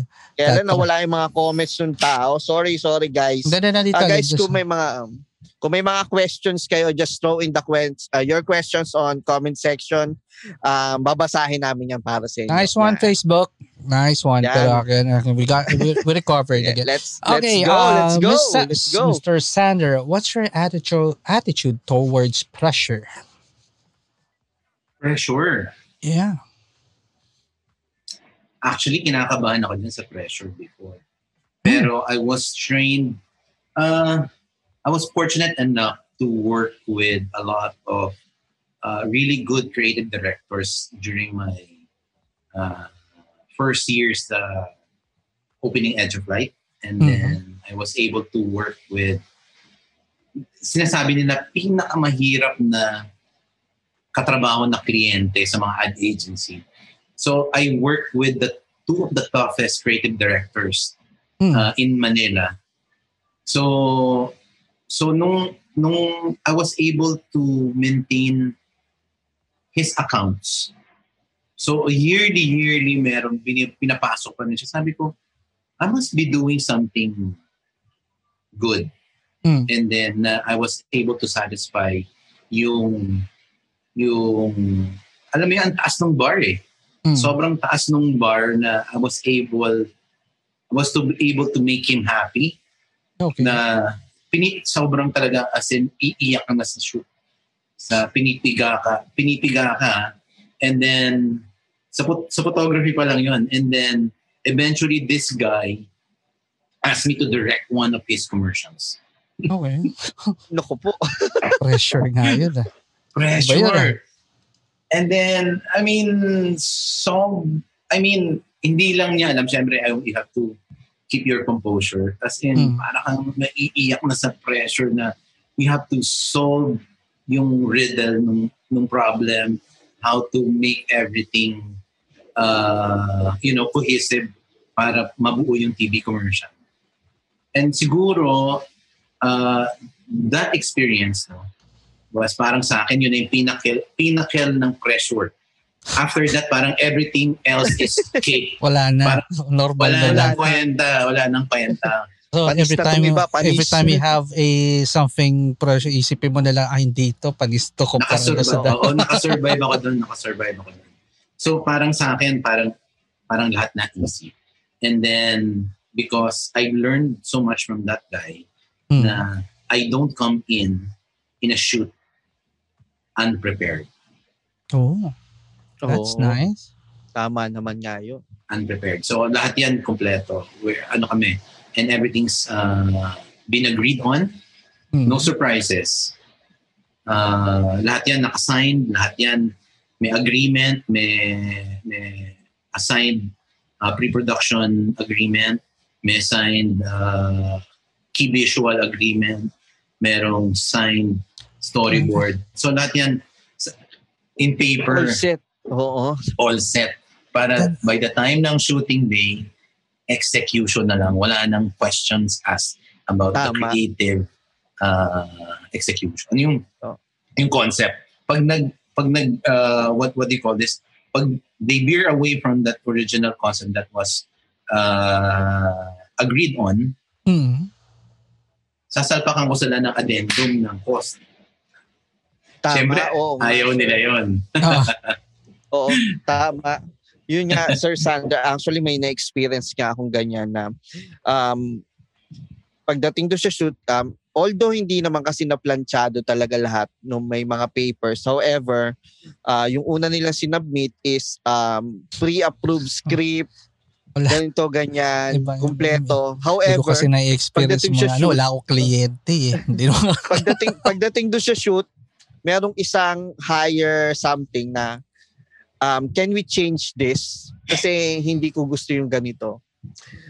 Yun pala. So, dapat in papers talaga lahat. Kaya lang, ang naging problema nun, sir, hindi naging transparent na approved na yung lahat. Kung baka may pre-approved script, kaya lang yung pre-production, hindi naging transparent. Walang in paper na nangyari. So, nagtagal yung shoot. So, ganun na nangyari. Ganun naging aberya. So, kailangan talaga prepared. Pero normally you have people who handle that, Sander, or meron ka sa team mo, no? Yan yung talaga yung work niya, siya tiga-handle ng mga lahat ng paperwork, lahat ng permit and everything. Meron. We have a producer. Okay. And then we also consult our lawyers. Kasi imaginein mo if you're getting a multi-million peso contract from a brand and they expect an output of this and that. You also have to protect yourself, or else if it fails and you're not insured and you're not protecting, you have to spend for a reshoot. Oh, nasa on your own packet already na. Oo, so basically ako hindi pa nangyari sa akin yun.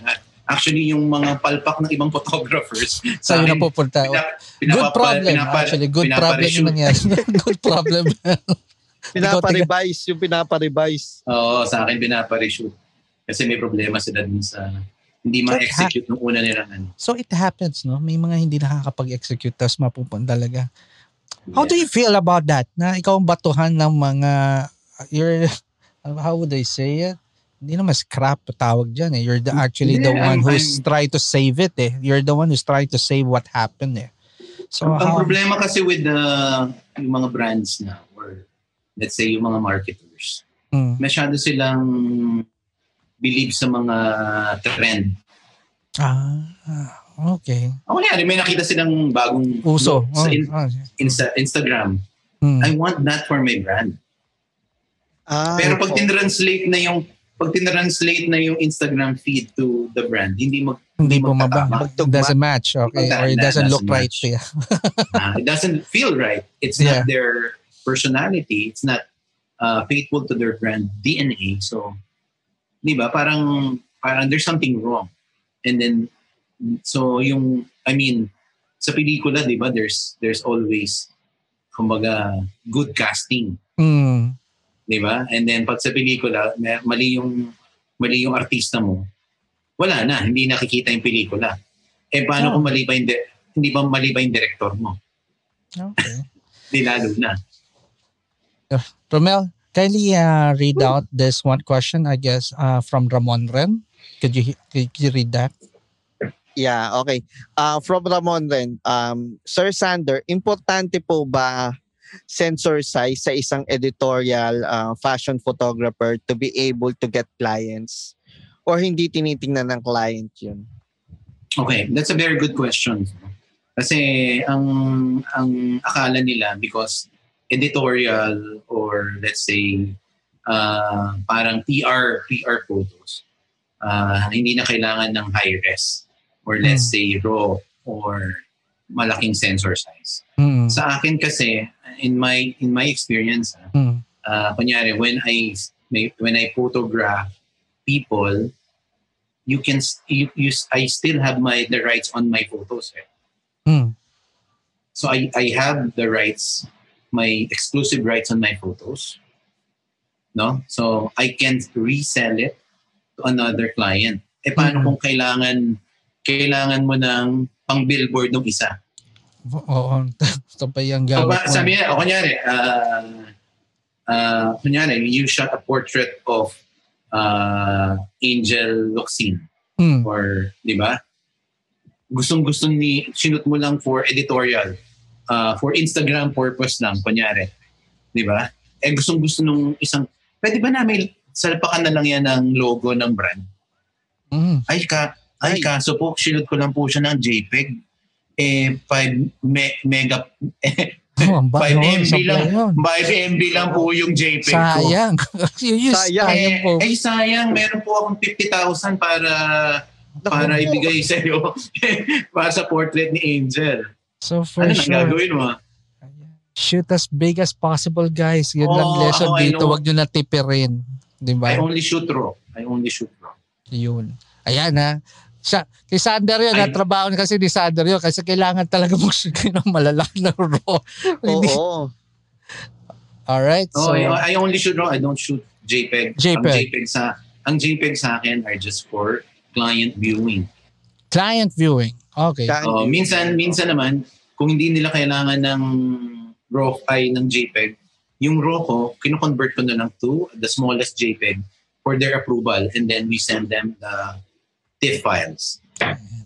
Ayun. Tapos someone asked, are you kailan pa magkakaroon ng workshop si Sander Angeles online? Soon. Hintayin niyo. Magsiset up na ng mic yan. Lapit na. Actually, katatapos ko lang ng mobile photography workshop masterclass with Vivo. Oh, yun daw. Vivo nga pala. Vivo nga pala. You wanna talk about Vivo first before we continue? Yung mga product placement mo ngayon Vivo. So how's Vivo, brother? You're the second photographer we interviewed who's talking about Vivo. The first one we got to talk was during one of our Boring Mondays. Sino nga Romel? Sa Vivo? Si MJ Magallaon. Si MJ. MJ Magallaon. Yeah. MJ, astrophotography. Astro, right? Astrophotography. Astro. Actually, si MJ was part of my masterclass. He was one of our guests. Oy. Yun. So si MJ was yun, sabi nga ni Mark Angelo, Mr. Alejandro. Alejandro said it was MJ. Vivo number 1, sabi ni Kokoy. How good is how good is the camera nung phone? No bullshit. I mean it's better than it's better than what you're using now. Nako, mukhang mapapa-Vivo yata ako Vivo.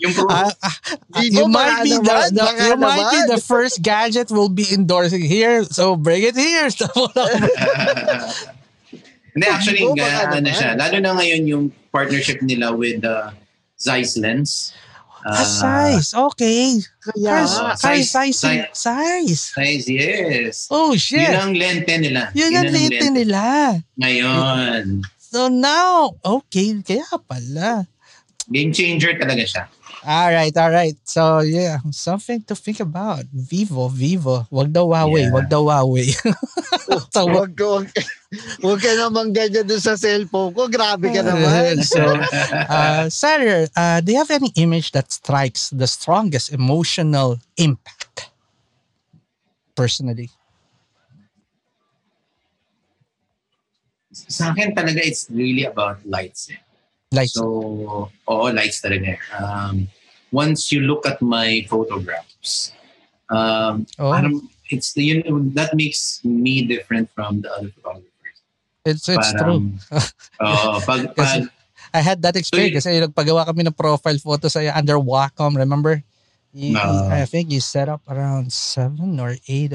Basta more than the thing I know. One light is enough for me, but 7 or more, that's outrageous for me. Pero it's different. The depth is different. The look is different. Basta it's different, guys. Siguro iniisip niyo pag maraming ilaw, di flat. Hindi po. Maniwala kayo, hindi po. Kung alam niyo gagawin, si Sander, look at this photo and you'll understand kung bakit. So, yan siya a good example why a lot of mas maraming ilaw, mas maganda. Yun yung nakita. First-hand experience po. Yeah. Yun. What is your most memorable image? Siguro naman, one memorable image. Wow, there's a lot. Pero that would be isa ka dapat na parang talaga siguro probably your baby or one of na talaga pakirapan mo or you really gave it all. Ito na lang, the most iconic. Iconic? Muntik na kami makakulong dito. Ako, iconic ka. Iconic ka yun. Diana Zubiri shoot sa flyover. Do you remember? Parang alam ko yun Alam. Oo, napag-usapan. Ikaw ba yun? Ikaw yun. Ikaw pala yan. Ako. Ikaw pala yun. TV Patrol ko napanood yun. So, FHM cover shoot sa Mandaluyong flyover crossing. And then pinahagat kami ni Mayor Abalos. Abalos? Yeah. Oo, kulay pula yung suit ni Diana Zubiri dyan. Correct, ang galing mo. Nag-hitchhike sa ibabaw ng flyover. Sander, collector yan ng FHM. Alam niya yan. Oh no, di ba, Romel? You're talking to the person who shot that image. Mismo. I didn't know na ikaw pala yun, pabira. Ikaw pala yun, Sander. Kung nagko-collect kayo ng FHM, lahat ng kalendaryo ng FHM, yun, lahat. From Azunda de Rossi calendar, do you remember? Yes. Mga schoolgirl look. And then Maui, Aubrey Miles, and Diana Zubiri calendar. Diana Zubiri. Oo. Tapos, sumunod doon, parang 4 na sila. And then sumunod doon si Katrina Lili. Di ba? So, yun, lahat yun. Bubuklatin ko yung mga FHM. Paps, pag umuwi ka, pumunta ka sa scout, malapit, basta studio, tuturo ko sa'yo kung saan. Paps, pasign mo dyan. Daling ko na. Mahalang signature dyan. Pabira. Anyway, shout out to Kuya Lolo Ricky Ladja. Si X, guwapo, mabait at magaling. Bata pa ako. Idol ko na yan. Ricky, I don't think yun yung storya ni Sander. So, it's the other way around. Ikaw yata yung idol niya nung bata pa siya, nung hindi pa siya photography. Ayan. So, again, saan ba tayo? Romel, meron kang follow-up?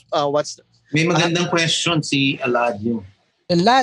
Go, Romel. Kindly read it out, please. Eladio from Taiwan. Eladio, tanong ko lang po, pag fashion at glamour, kinokontrol nyo po ba ang emotion para magbigay ng story sa picture? Actually, I will try to answer that. Hindi ko alam kung ano yung kukontrolin yung emotion ko. o yung I think knowing them, I think it's more of the expression. Do you control the expression? How do you come up with certain siguro great or talaga reaction on the face? Kasi hindi ka naman pwedeng walang reaction lang mo. So something like that, I think ang gusto nilang malaman. Right. So to answer that question, usually nagki-create kasi ako ng parang a scenario during the shoots, no? Parang ay kinukwento ko sa kanila ano yung story, ano mangyayari, ano yung lalabas, ano yung makikita natin. Nabivisualize na nila by telling them what will happen. There's no surprises. Parang ito yung buhok mo ganito gagalaw, yung damit dito naka-cover. It's easier to direct actresses or models, celebrities. Once they visualize, alam mo yung, and then they give their own take on the story. Kunyari, if you're doing a parang Great Gatsby inspired shoot, everything with champagne, glamour, outfit, and all that, and then, ano mangyayari? Di ba? I need you to dance. I need you to dance drunk. I need you to dance drunk, sexy. I need you to dance drunk while flirting with the camera. So there's a story na nag-build up, and then hanggang maipush mo ng maipush yung... May execute na yung mismong idea or the concept. Hanggang nakaubad. Hanggang nakaubad. Na-push mo hanggang nakaubad. I mean, yung kailangan mong makita, yung gusto mong ending ng story. Pero Sandra, dadagdag ako yung question na would be beneficial for them. I guess, okay, they're asking is paano? But how do you develop that skill in talking to people? Kasi you don't get that overnight. You don't get that whenever you have a camera, you have a photographer. You don't develop the skills Until now, I don't get that. I saw you work already and I saw you how you shoot model and flawless Yung the way you speak, it's continue. How do you polish that? How do you learn that technique? So sa akin kasi once parang siniseta mo siya. Hindi siya pwedeng biglain. Okay. So imagine mo if you put yourself in the model's shoes, parang what am I doing? I feel awkward. And then what exactly yung gusto mong mangyari? Yung gusto mong iba. So you really that's why you have to come in prepared. You have to come in with a visual yan yung doon napapasok yung pre-visualization. And then you have to tell them. You have to tell them, you have to explain it to them ano yung gusto mong mangyari. Hindi pwedeng, ito yung peg. Hindi. Hindi pwede yun. Hindi pwede yun. Kasi walang mangyayari. It's just a carbon copy of what you that saw. Thing. Yeah. Of that thing, no. So you have, there can be inspiration, but you cannot base that there. Kasi you are creating a new image that's with your own trademark. Parang ganun. Yun. So inspiration lang yun. Nagiging workshop to. Tipirin mo at maraming we're dragging people to your thing. At once you go live, you have to create your own channel about this. And I think you're gonna no one's doing it, and I think you're the right person to do that. But okay. Sander, define sexy. Who's the right person? Yeah. Siyempre, ikaw na lang. Define sexy. It's a very simple but tricky question. Oo nga, medyo tricky nga yan.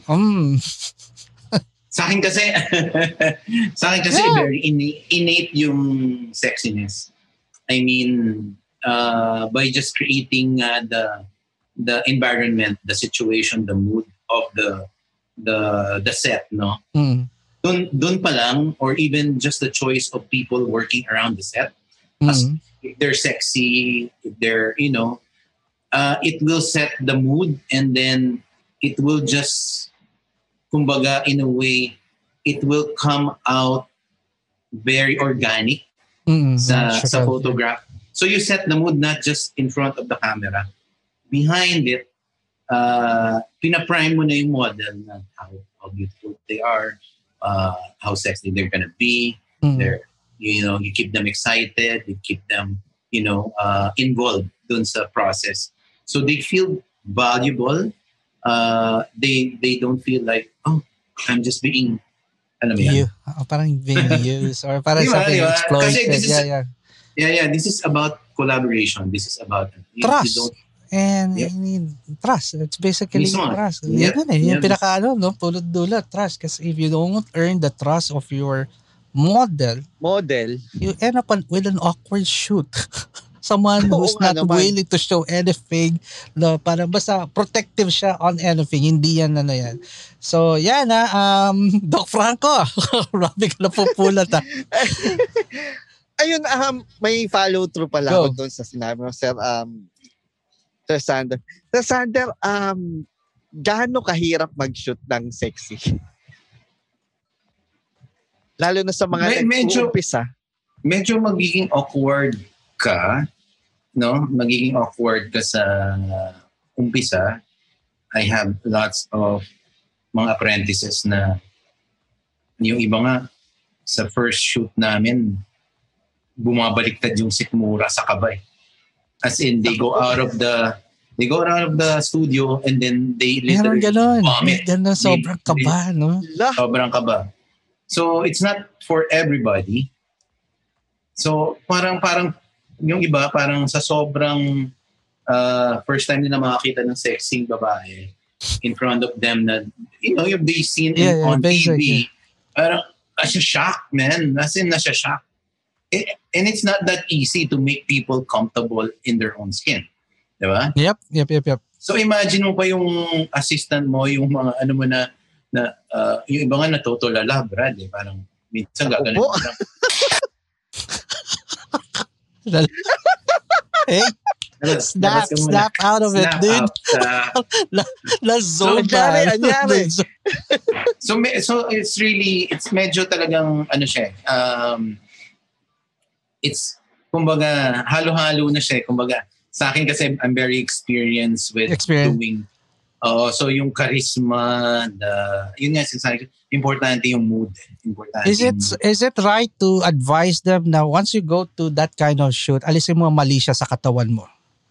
Dapat wala talagang mali siya. It's really yun nga pero majority nga kasi pumapasok may mali siya, brother. Kaya and ang problema yung may mali siya, mararamdaman ng model. They're not stupid. Mararamdaman kasi may tutusok ganyan na yun.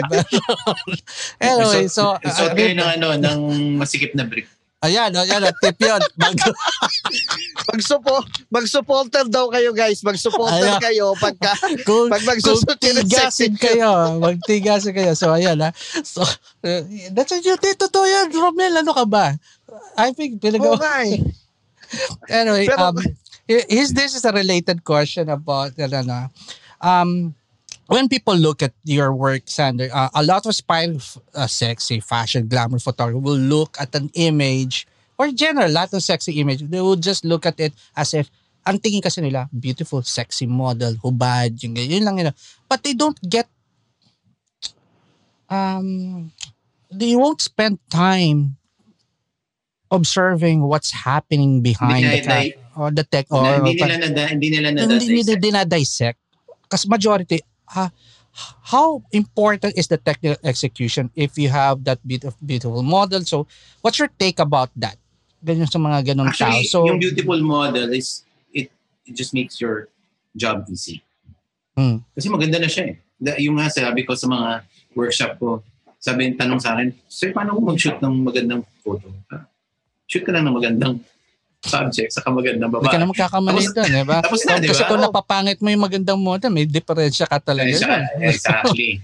Diba? Pero ang hindi nila, that's why yung photographs ko are not really full. There's a certain market for my photographs or my Instagram feed. No? So, yung mga nakaka-appreciate na are yung kapwa ko creatives. Who's on that level of thinking not? Yeah. So, basically, it's just a showcase of my lighting technique. Parang I heard this phrase, nagiging bastos yung majority yung mga sexy, nagiging bastos ang isang imahe, depende doon sa titingin, kung bastos tumingin nasa isip niya or something like that. So it depends on who's looking at it right now. So kung makikita mo yung personal Instagram feed ko against dun sa website namin, yung Edge of Light Studios, that's totally different. But we still get clients and then agencies, they still trust us. Now, these brands, they trust us because they know we have the technical know-how para may translate yun sa brand nila. Yeah. Yan guys, gamitin nyo Instagram nyo. Huwag yung puro selfie lang nyo. Katulad ko, puro selfie yun. Lagyan nyo ng konting diba? May pakilabag outlet. So, do that. Instagram. Or, hindi ka pa naman nagtitiktok, Sander. No? Wala pa naman tayo. Malapit na. Nako! Sir Sander, kumapit ka. Kumapit ka, Sir Sander. Huwag ka magtitiktok. Baka may nagkocontrol nila kami. This, I don't know how you would answer this. At your stature, I don't know, but name 5 Pinoy photographers that you admire. Ako number 1 talaga, ang idol ko before. That's why I am doing what I'm doing now. Si June De Leon. June De Leon.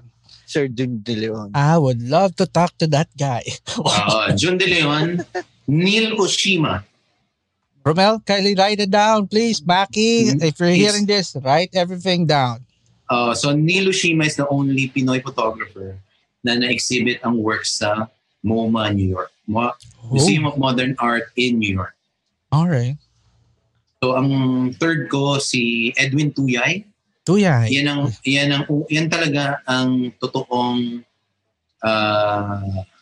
Newsweek photographer. Oh. And I would love to emulate his, longevity niya, yung career niya from different. Isipin mo from Newsweek time, shooting presidents, they're shooting advertising, shooting wedding, shooting sexy covers, lahat eh. Kumbaga, hindi ko na ilalagay sa Boring Monday si Tuyay. Dito ko ilalagay sa profiling to. I want to know the person. The more na-curious ako sa kanya. Pero back to back. Pero definitely, Sir Tuyay, Sir Edwin, I already talked to you before, but we'll definitely invite you. Get ready. And I want to know the story behind the name itself. And your pang-ilan na yan? Pang-apa. Your fourth, Sander. Sino pa ba? Wow. Pinoy, no? Sige, I'll make it easy. Sige, kahit international. Para at least kasi ito magiging point of reference rin ng mga taong nakikinig right now. Actually, isa sa mga nasa dulo ng dila ko. Raymond Lontok. I heard that name. Somewhere. So Raymond Lontok is the guy who started Preview Magazine. So meron din siyang modeling agency. So siya talaga yung parang pinnacle ng high fashion shoot sa Pilipinas. When I came into the business. Old school to. Old school na rin. So the next is Ronnie Salvacion. Ronnie Salvacion, I heard it. Yeah. So Ronnie Salvacion, siya yung pinakamagaling mag-ilaw ng beauty sa Pilipinas. Ay, puro Pinoy. Sige, wala sa part ng question ko, but how good are Pinoy photographers compared to international ones? Yung dati comparable eh. Kumbaga actually minsan mas magaling pa eh. In terms of quality and concept. Ngayon kasi everything is a peg of a peg. It's a carbon copy of somebody.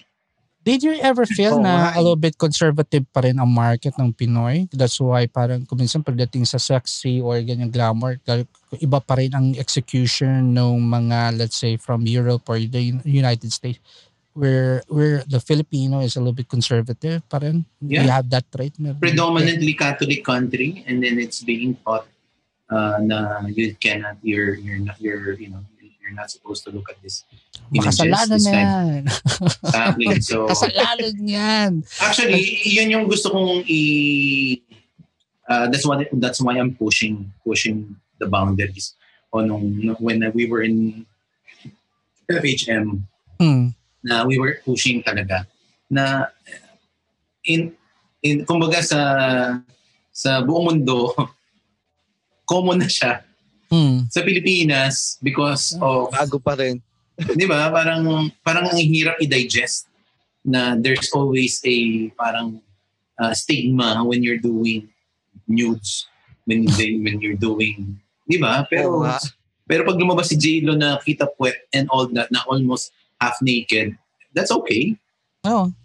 So, diba? Accepted nila, di ba? Accepted. Kim Kardashian, nag-selfie, kita boobs, kita. I mean, and then they got, lahat ng Pilipino nire-retweet and then pagdating sa Pilipino, parang, di ba? Ano ba yan? Ano ba yan? Di ba tinuturuan ng mga magulang? Di ba? Double standard eh. Parang, what? Well, so yun yung gusto nating i-push na yung mga Pilipino, they have to be honest with themselves. And they have to, open their eyes. Mahirap yata yun, magpakatotoo. Yun eh. They were taught differently. Ano nga yan eh, may mga nagsabi, parang I've read this status a couple of days ago, parang sabi, ang mga Pinoy or majority dyan dito, akala mo kung sino santo mag-post, pero deep inside gustong-gusto ng mga bastos na pinanood, yung mga ganyan. Anyway, so let's move on. Sandra, how did you develop that confident personality to handle models and well-known personalities? How long it took you that kasi from that time, sabihin na, from the Inidoro days, you're not talking to Naging people model. yet. So, paano mo na-develop yung skills na makipag-usap? I guess I'm a people person. And medyo madaldal ako during sa set eh. Okay. I just don't like talking about my work. But when we're collaborating, exactly the description ko, you don't talk too much about you don't nag or you don't talk about most of your work, hindi. Pinapakita mo na lang eh. Yeah. So how do you do? Yeah. Oh, so yun, parang sa akin it's just about we don't treat people what do you call this? Parang hard for a day. Mm-hmm. You know, we make them feel special. Okay. Even if for a day, parang it's their parang pampering, parang ito yung time na magiging star for a day ka. Sige. Star for a day mismo. Yun. This is your this is your moment. So give me the chance to do my work. Maganda yun Pwede kong gawing linya yung mga model. So, diba? Yeah. Give me. No. Kasi it's not. Alam na get ko yung let them feel that this is their shoot na yung output is for them and final out. So, just play along. Something like that. Yung iba yung idols. Ito na sila. PayPal of Hong Kong is here. Siyempre, yung ating Fuji ambassador of the Hong Kong. Fuji ambassador with how much? With the 500,000 pesos camera. Ano nga ang camera niya ngayon? GFX 100, no? Medium frame, no? Medium frame, no? Medium frame sinushoot niya. Ano sinushoot mo, Pay? Selfie. Selfie. Pira ka. Isa sa mga naka 58mm din yan nakasaksak yan sa GFX 100 niya Ay, ito a little bit controversial to. Romel, itong next ko na. Alam mo, took me a while to create those questions for you, Sandra, kasi hindi ko nga this is not my field, so I need to create my question based on curiosity ko about your work. So yun yung lumalabas dito. How is your awareness on the temptation in your business and what is your philosophy on this? Actually, pang Miss Universe sorry. May temptation talaga. And of course, you wanna take photographs of the people you admire, yung people you look up to, and then sometimes you get starstruck, diba? Do you? Ikaw? Before. Ngayon? Then, they still get starstruck? Hindi na. Wala na? Wala. Normal na. Tingin mo sa lahat. Dati, di ba? Siyempre, nung Isn't that scary? Kasi that's part of the excitement that brings you in. Hindi pero ngayon, pero dati, yun nga, sabi ko nga, it's not really for everybody. Mm-hmm. No, it's not really for people, yung iba, they cannot stomach it, and then yung iba, parang ang temptation na parang they always have to have a muse, and then they have to have parang kailangan maiuwi mo yung model after that. Parang hindi kasi, parang ganun alam mo, nakakatawa dito. Sasabihin nila, okay, look at me. Para kasi sila, natignan lang sila ng model, akala crush na sila. Yung mga ganun. Yun eh. Natignan ka lang na malagkit, akala mo kayo na. May mga ganun. Natatawa ka rin, bakit ka lang? Kilala ko yan. Dami kong kilalang ganun.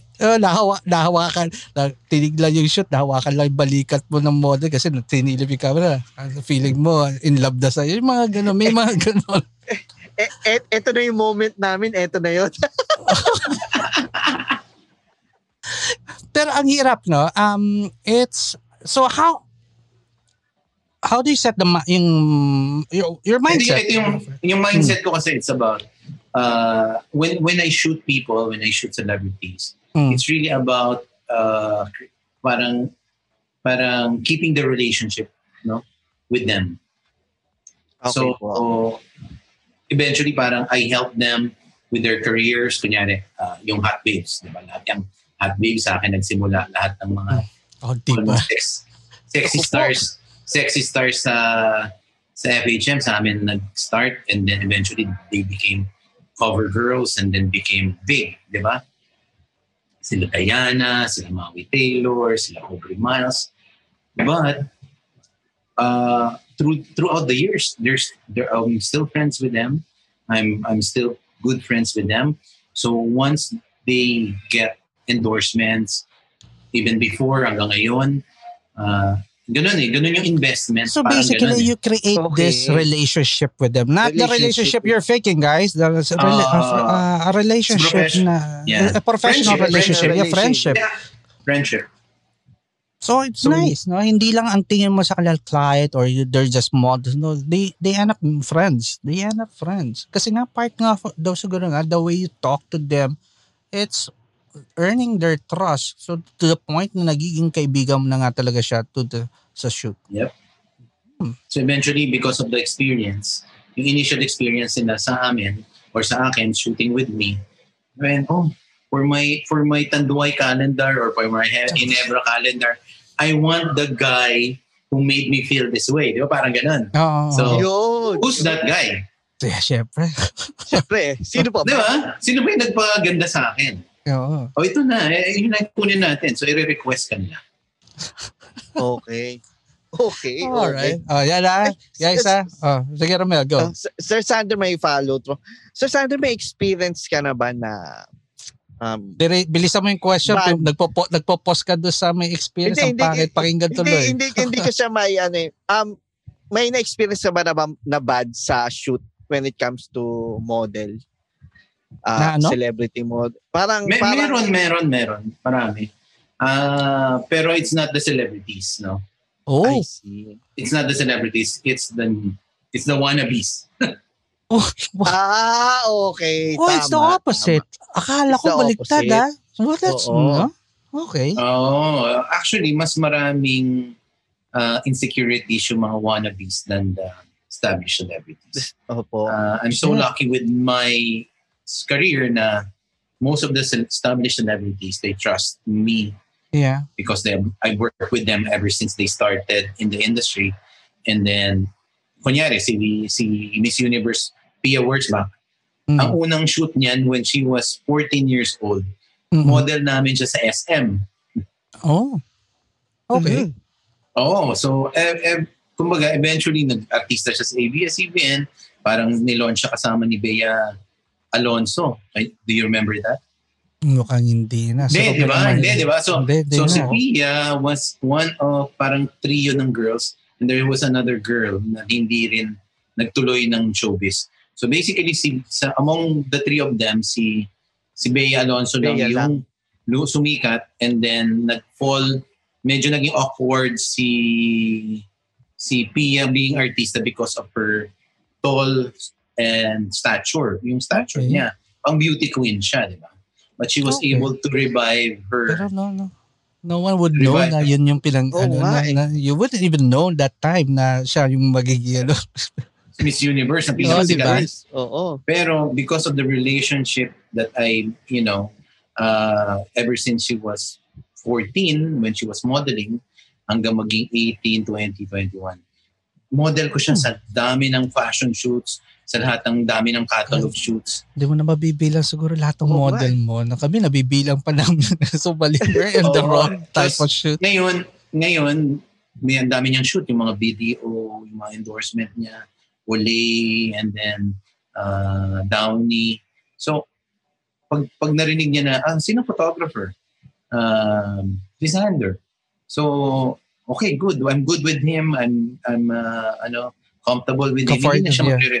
Hindi na siya magre-request ng iba kasi I've been working with her for the longest time. So, it's nice. So, yan, guys, So, wag nyo sisirain yung relasyon nyo sa model sa isang shoot lang. Yun lang. Wag talaga. Hindi porke tingin na kayo ng model, crush na kayo. Tandaan nyo, pinapatingin nyo sa camera. So, talagang titingin sa'yo. Pero hindi doesn't mean crush kayo, lol. Or pag humawak sa balikat nyo, dahil para tingnan yung shoot. Ito na yung moment, no? Baka lang matumba yun, kaya humahawak lang sa'yo. So, wag kayong nakukuryente. Wag assuming. Wag kayo masyado assuming. Yan lang, turo ka lang. Marami kami kilala ganyan.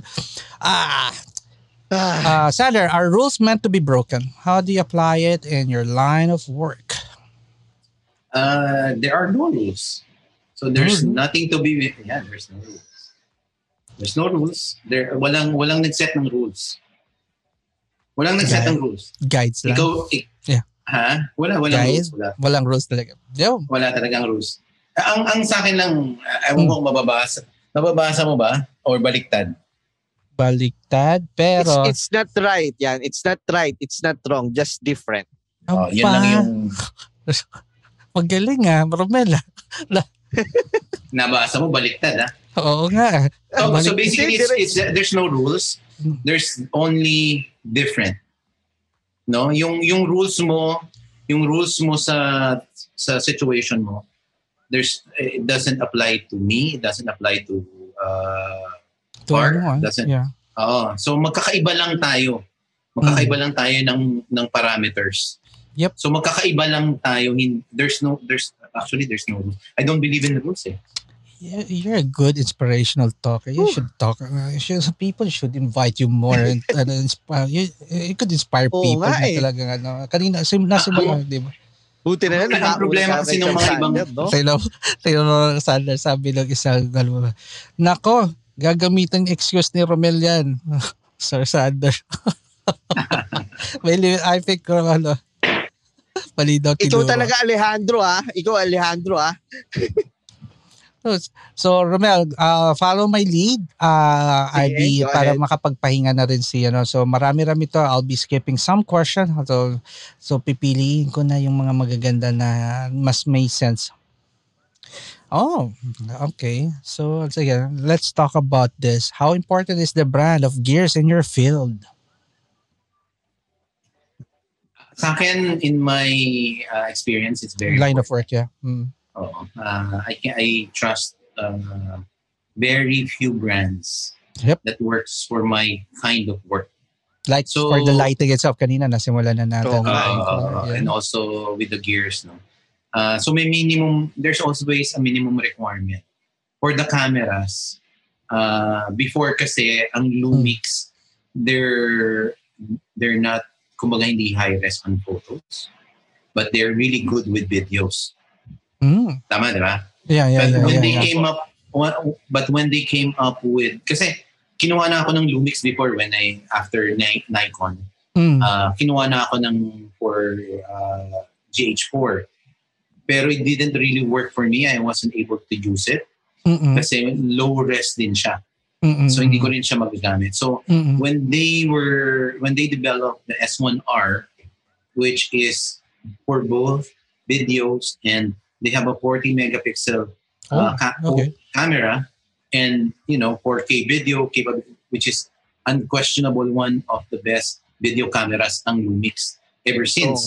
Video camera talaga sila So sa akin nung kinuha nila for GH4 parang okay lang. 'Di ba? Parang sa akin parang hindi ko talaga siya in full honesty na nagagamit ko siya. But ngayon, because yung requirement ko talaga is to shoot, let's say, I have to surrender or have to turn over a 40 megabytes na raw file or a 70 megabytes na TIFF file.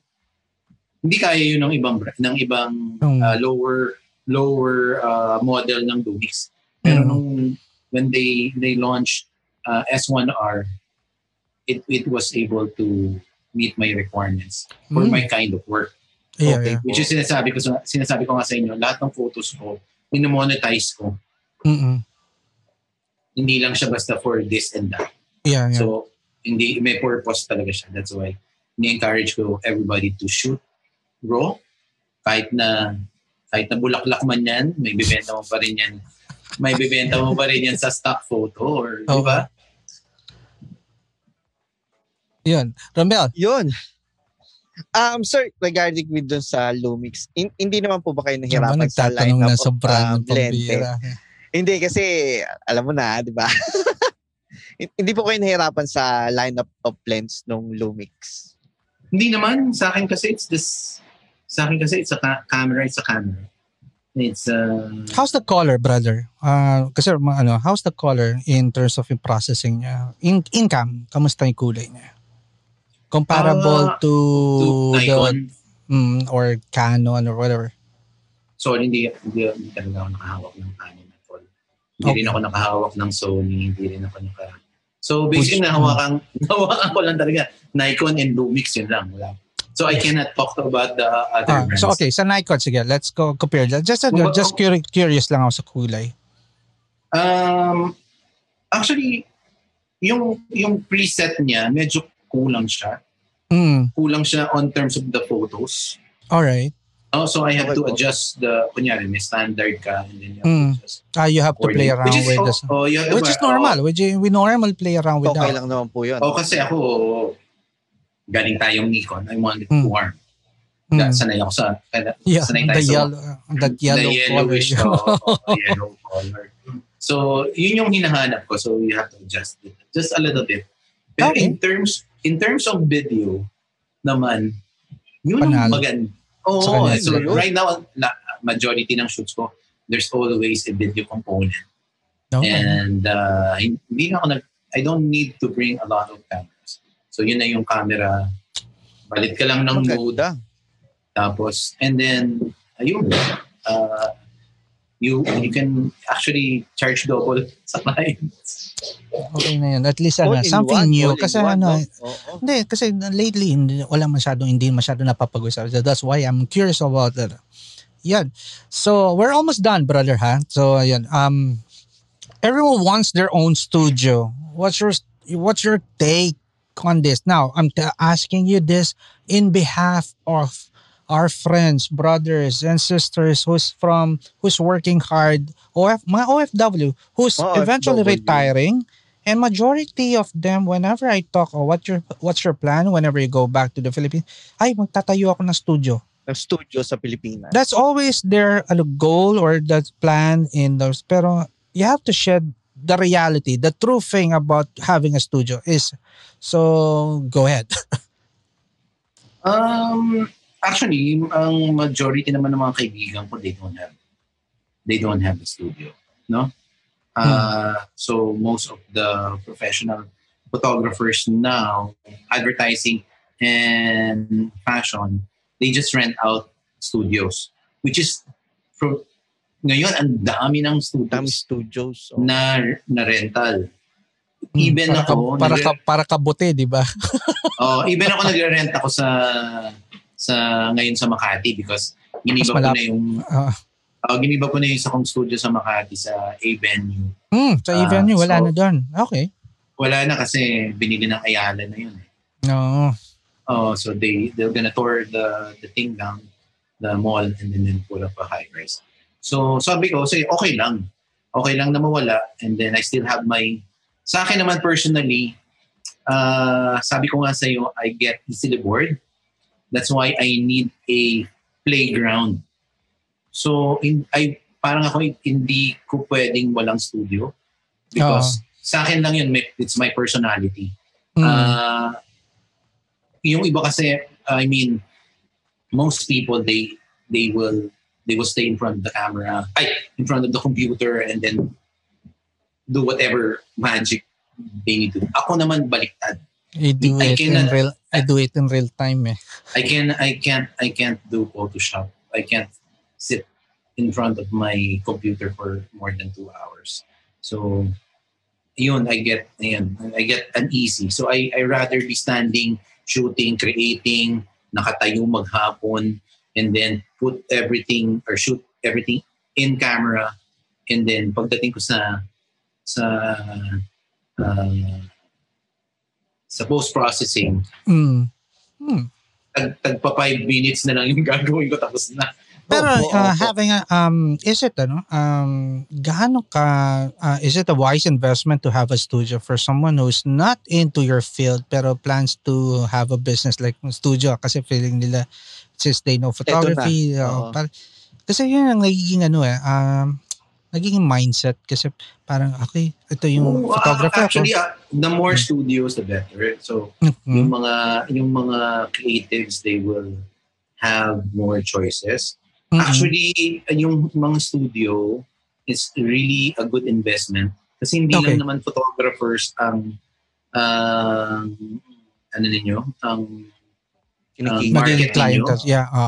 Yeah. Ngayon, most of the influencers o yung mga creators, naghahanap sila ng studio for them to be able to shoot in a reasonable price kasi yung ibang influencers, for sure they get bored with their own shit in their house.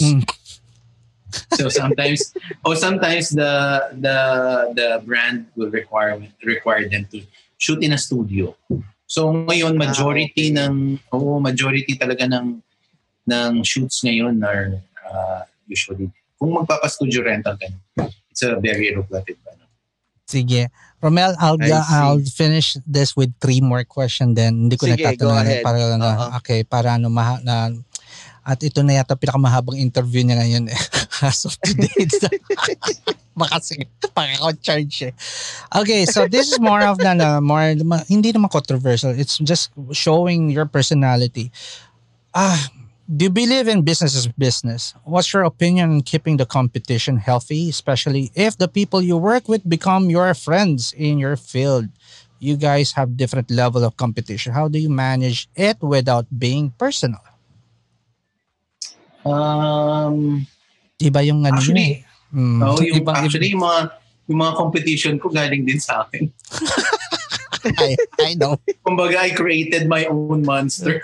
Yes, you are ano ba tawag doon, Mr. Pero, sige. Pero okay lang sa akin kasi I was able to help them at least launch their careers. And then, I'm happy for them that they're one of the top photographers now. But ang sa akin kasi, I still have my own market. And I'm happy, I'm contented with what I'm doing now. The market, yun. Okay. Iba yung market nila, iba yung akin. Oo, and you're Sander already. Kumbaga, no one could take established that from na. May mga brands talaga na bagay sa brand ko. And then may mga brands na bagay sa kanila. And then yung mga brands na bagay sa kanila, hindi bagay sa akin kasi iba yung approach nila, di ba? Tama.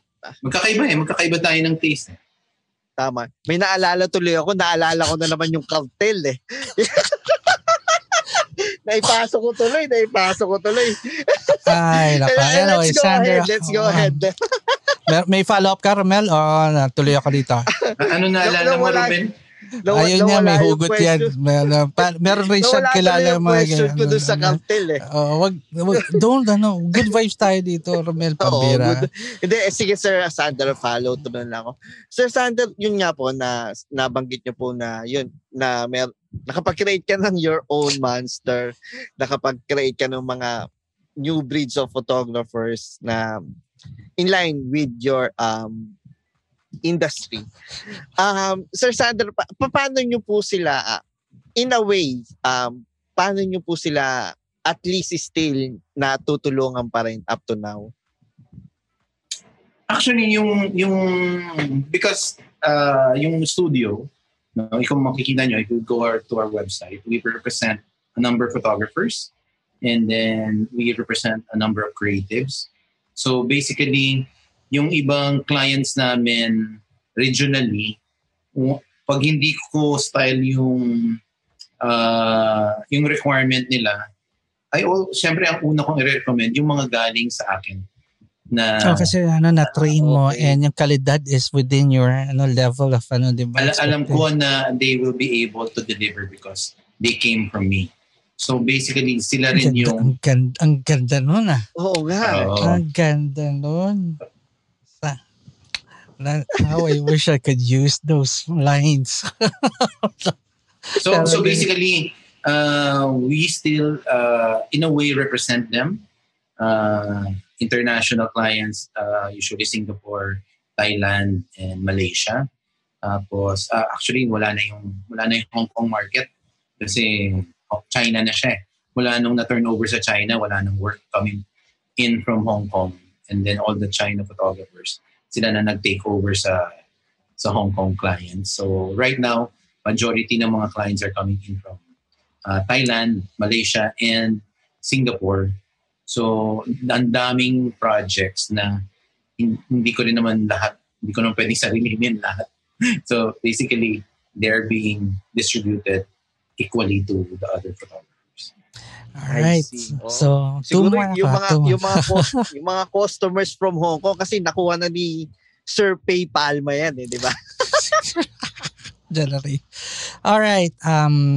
Actually, 3 more. Talaga mabilisan na lang to. Ayaw kitang pakawalan Ang gaganda kasi ng tanong prepare ko sa'yo to Hindi ko kailangan marinig coming from you for validation. Okay, what is loyalty to you, especially in the world of advertising? Have you burned bridges ever since? Have you ever burned bridges? Client-wise or supplier-wise? Anything in general. I guess that would be in advertising in general. Actually, it's hard to burn bridges because our market our industry is too small. It's too small. Everybody knows everybody. But yeah, so yung kalokohan mo mabilis pa kumala. Pero once you kumbaga parang naka-experience na kami ng what do you call this? Medyo hindi ka nais na kahit na pilitin mo kami mag-shoot for you, hindi na kami, hindi na kayo priority. Yun na lang gagawin mo. Okay. Parang ganun. And then, in terms of suppliers naman, yung mga, syempre, meron kang 10 na nasa speed dial. Pag yung isa doon bumitaw, di ba? Pag isa doon bumitaw, meron nakapila na 2 and 3. Nakapila na. So madaling palitan So it's not basically what in your field of work, it's not personal, it's just work. No. So it doesn't kung personalan to, dapat hindi na ako nagtitrain. Tagal ka na napik ko. Oo nga Saka hindi na ako nagtitrain ng tao. So if someone wants to apply as an apprentice, wala na, close na yung pintuan ni Sander Angel, or you still what is it? Okay, depende pa rin kasi sa sa style. Yan. So guys, yun. Depende sa style hindi may pag-asa. He has to see something different from your work. Hindi yung dahil siya pagtuturo from scratch sa inyo, iba yung usapan yun. So, yun kung gusto nyo mag-apprentice, show your work. Pakita nyo na may K kayo. Could you see any difference between your generation of artists and photographers to the new generation right now? Oo, ang layo. Ang layo. Hindi, sa amin kasi before, the idea is king, kumbaga. The idea is king. Is king. Oo, ngayon ang Peg is king. Budget is king. Budget. Alright. Budget. Dati kasi, if you have an idea, that brand will spend for it. Kunyari, meron kang gustong gawin. This is your dream. This is your dream shoot. This is your concept, ganyan. And then they have to pay for it. Kunyari, kahit magkano pa yan. Kahit magkano yung production cost na yan. If they want it, they will be, what they call it, they have to buy into the idea. Nakuha mo, ngayon, meron akong 50,000 nung kaya mong gawin. Yung pinakamaganda mong idea. Parang gano'n, di ba? Baliktad.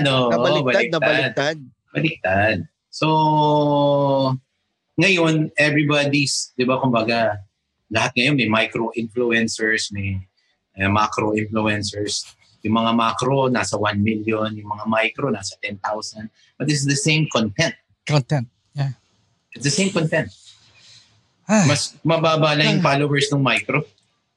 Nakakalungkot na. Nakakalungkot. What went wrong? Platform, no? Platform. Sobrang dami nung... ang problema kasi sa industry now is it's all about numbers. It's all about engagement. It's about, di ba? Yeah, ang daming nagla-like dito. Di ba? Ang daming nagla-like dito tayo. Kami nga, wala nga viewers eh. Tingnan mo kung sino-sino na iimbita namin dito.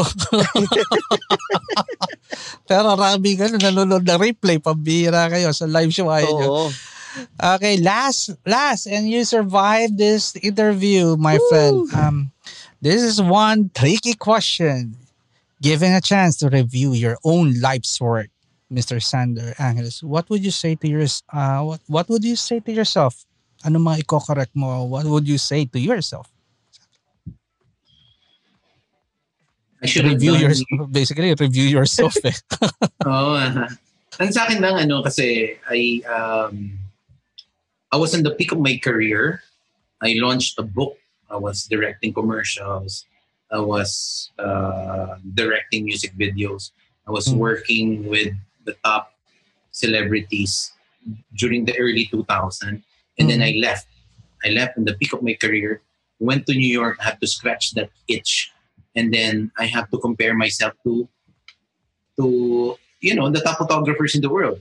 And New York is the place.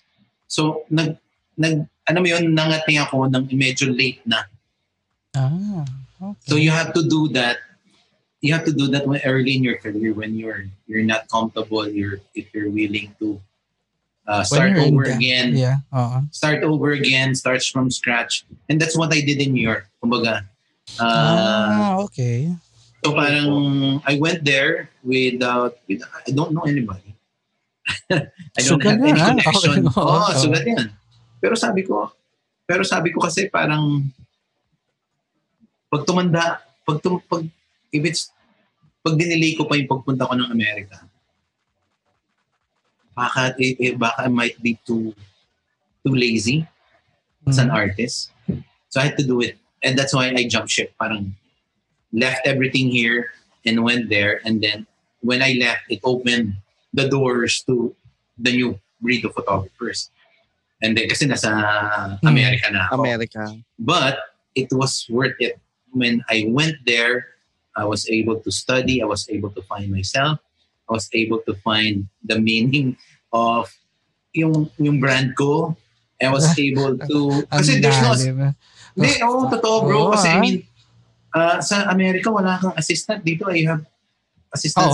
Left and right, may driver ka pa. And then you have an army of people working behind you. And then you have the backing of the big magazines and all that. Sa Amerika, pagdating mo doon, who are you? Who's Sander Angeles? Diba? Naglalaba ka sa umaga para may pangsuot ka sa gabi during the shoot, diba? Parang gano'n. It's a humbling experience. And then, ang sa akin lang, I should have done that a little bit more earlier. Oo. But I came back 2010, came back strong. I brought in Elite Model Management and then put up a studio in Makati, a studio in Quezon City. And then started from scratch, coming from New York, back here. And then here we are after 10 years. Yeah, that's why idol ka na Yun. marami, brother. Oo nga eh. And congratulations, you're done. Thank you, Thank you. sir. I know this is a different platform, a different type of show, but you were able to inspire people, not even na hindi mo man ka-field. There are photographers who's just listening right now because they have nothing to do on a Monday night because they lost job because of that current situation, or some of them are just finding inspiration from people like you. Kaya maraming salamat kapatid. It's an honor to have you here. And thank you. Wala akong masabi. This is the everything you said and we've talked about tonight. It's something na ngayon ko lang rin narinig karamihan. And iba I would say nakilala kita deeper na iyon yung pala. Hindi yung Sander Angeles na sexy shooter eh. Sander Angeles na nasa FHM. Probably I'll let Romel would say on his own word kasi yan, I'll be honest when I asked, sabihin ko na to Romel when I asked Romel to invite you, sabi niya, pare hindi ko kilala masyado si Sander, alam ko yung pangalan pero I don't know anything about Sander.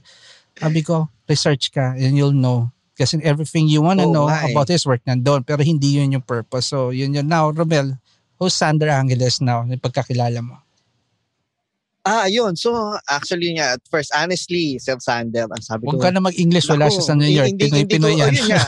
Hindi ko kilala si Sir Sander Angeles, sabi ko ganyan. Ang alam ko lang kay Sir Sander, siya yung photographer sa FHM, which is yung kinukulik ko dati.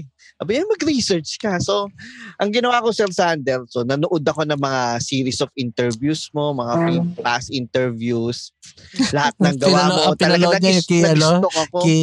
May napanood pa. Kay Mo Twister. Kay Mo Twister.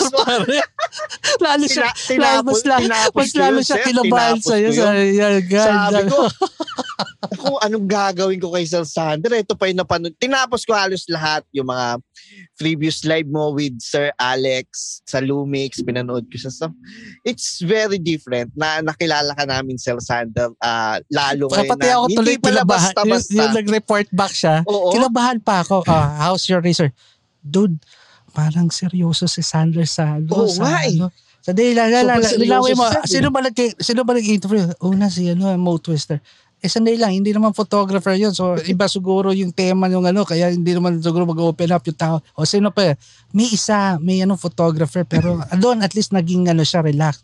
So, how relax? Sabi niya, kasi normally, I don't want to watch or even talk to the guests earlier before the live show. Kasi gusto ko na to, yung whatever you're saying right now is just my natural expression of excitement for you guys.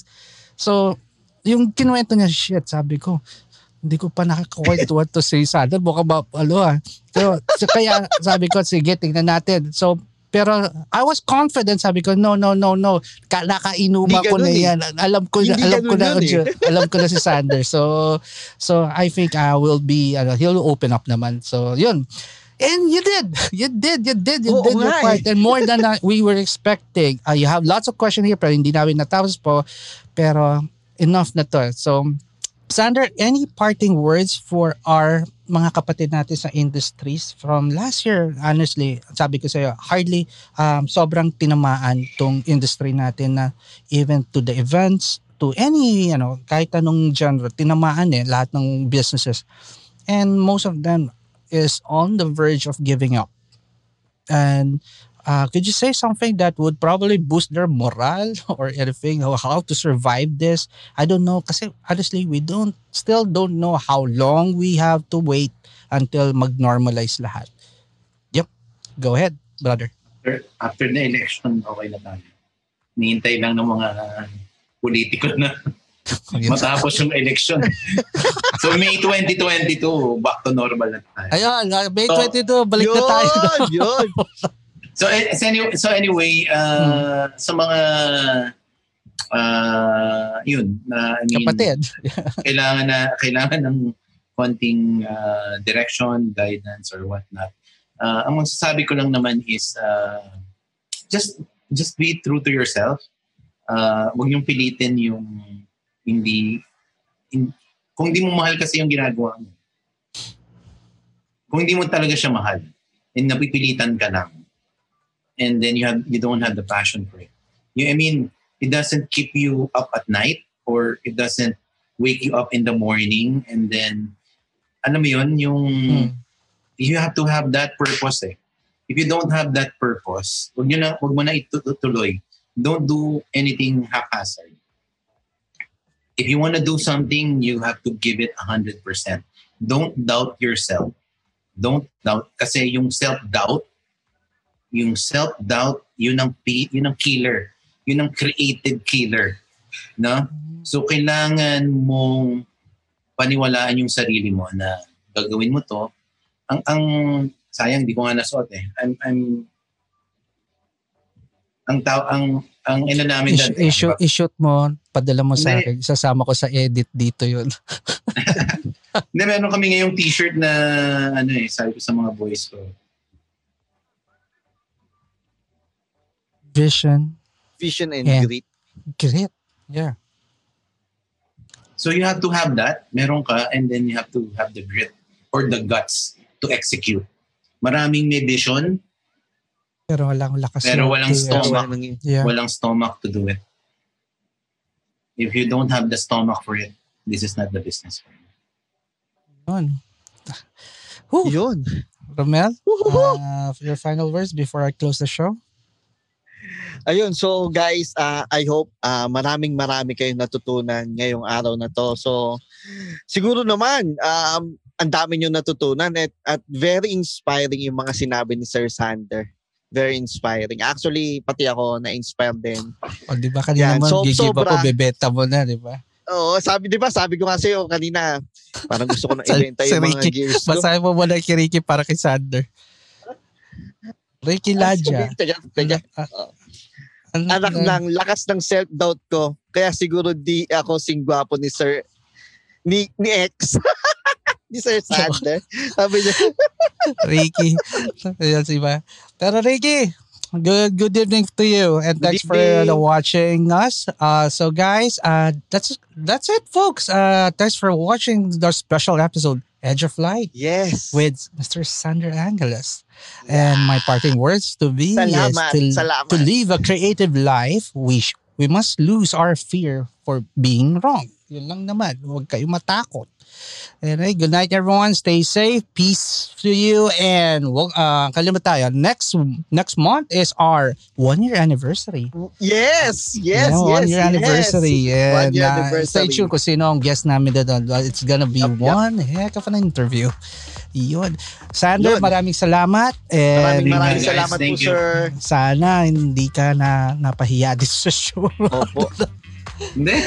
Maraming I hope you enjoy it. Sander. All right, guys. That's it. Good night.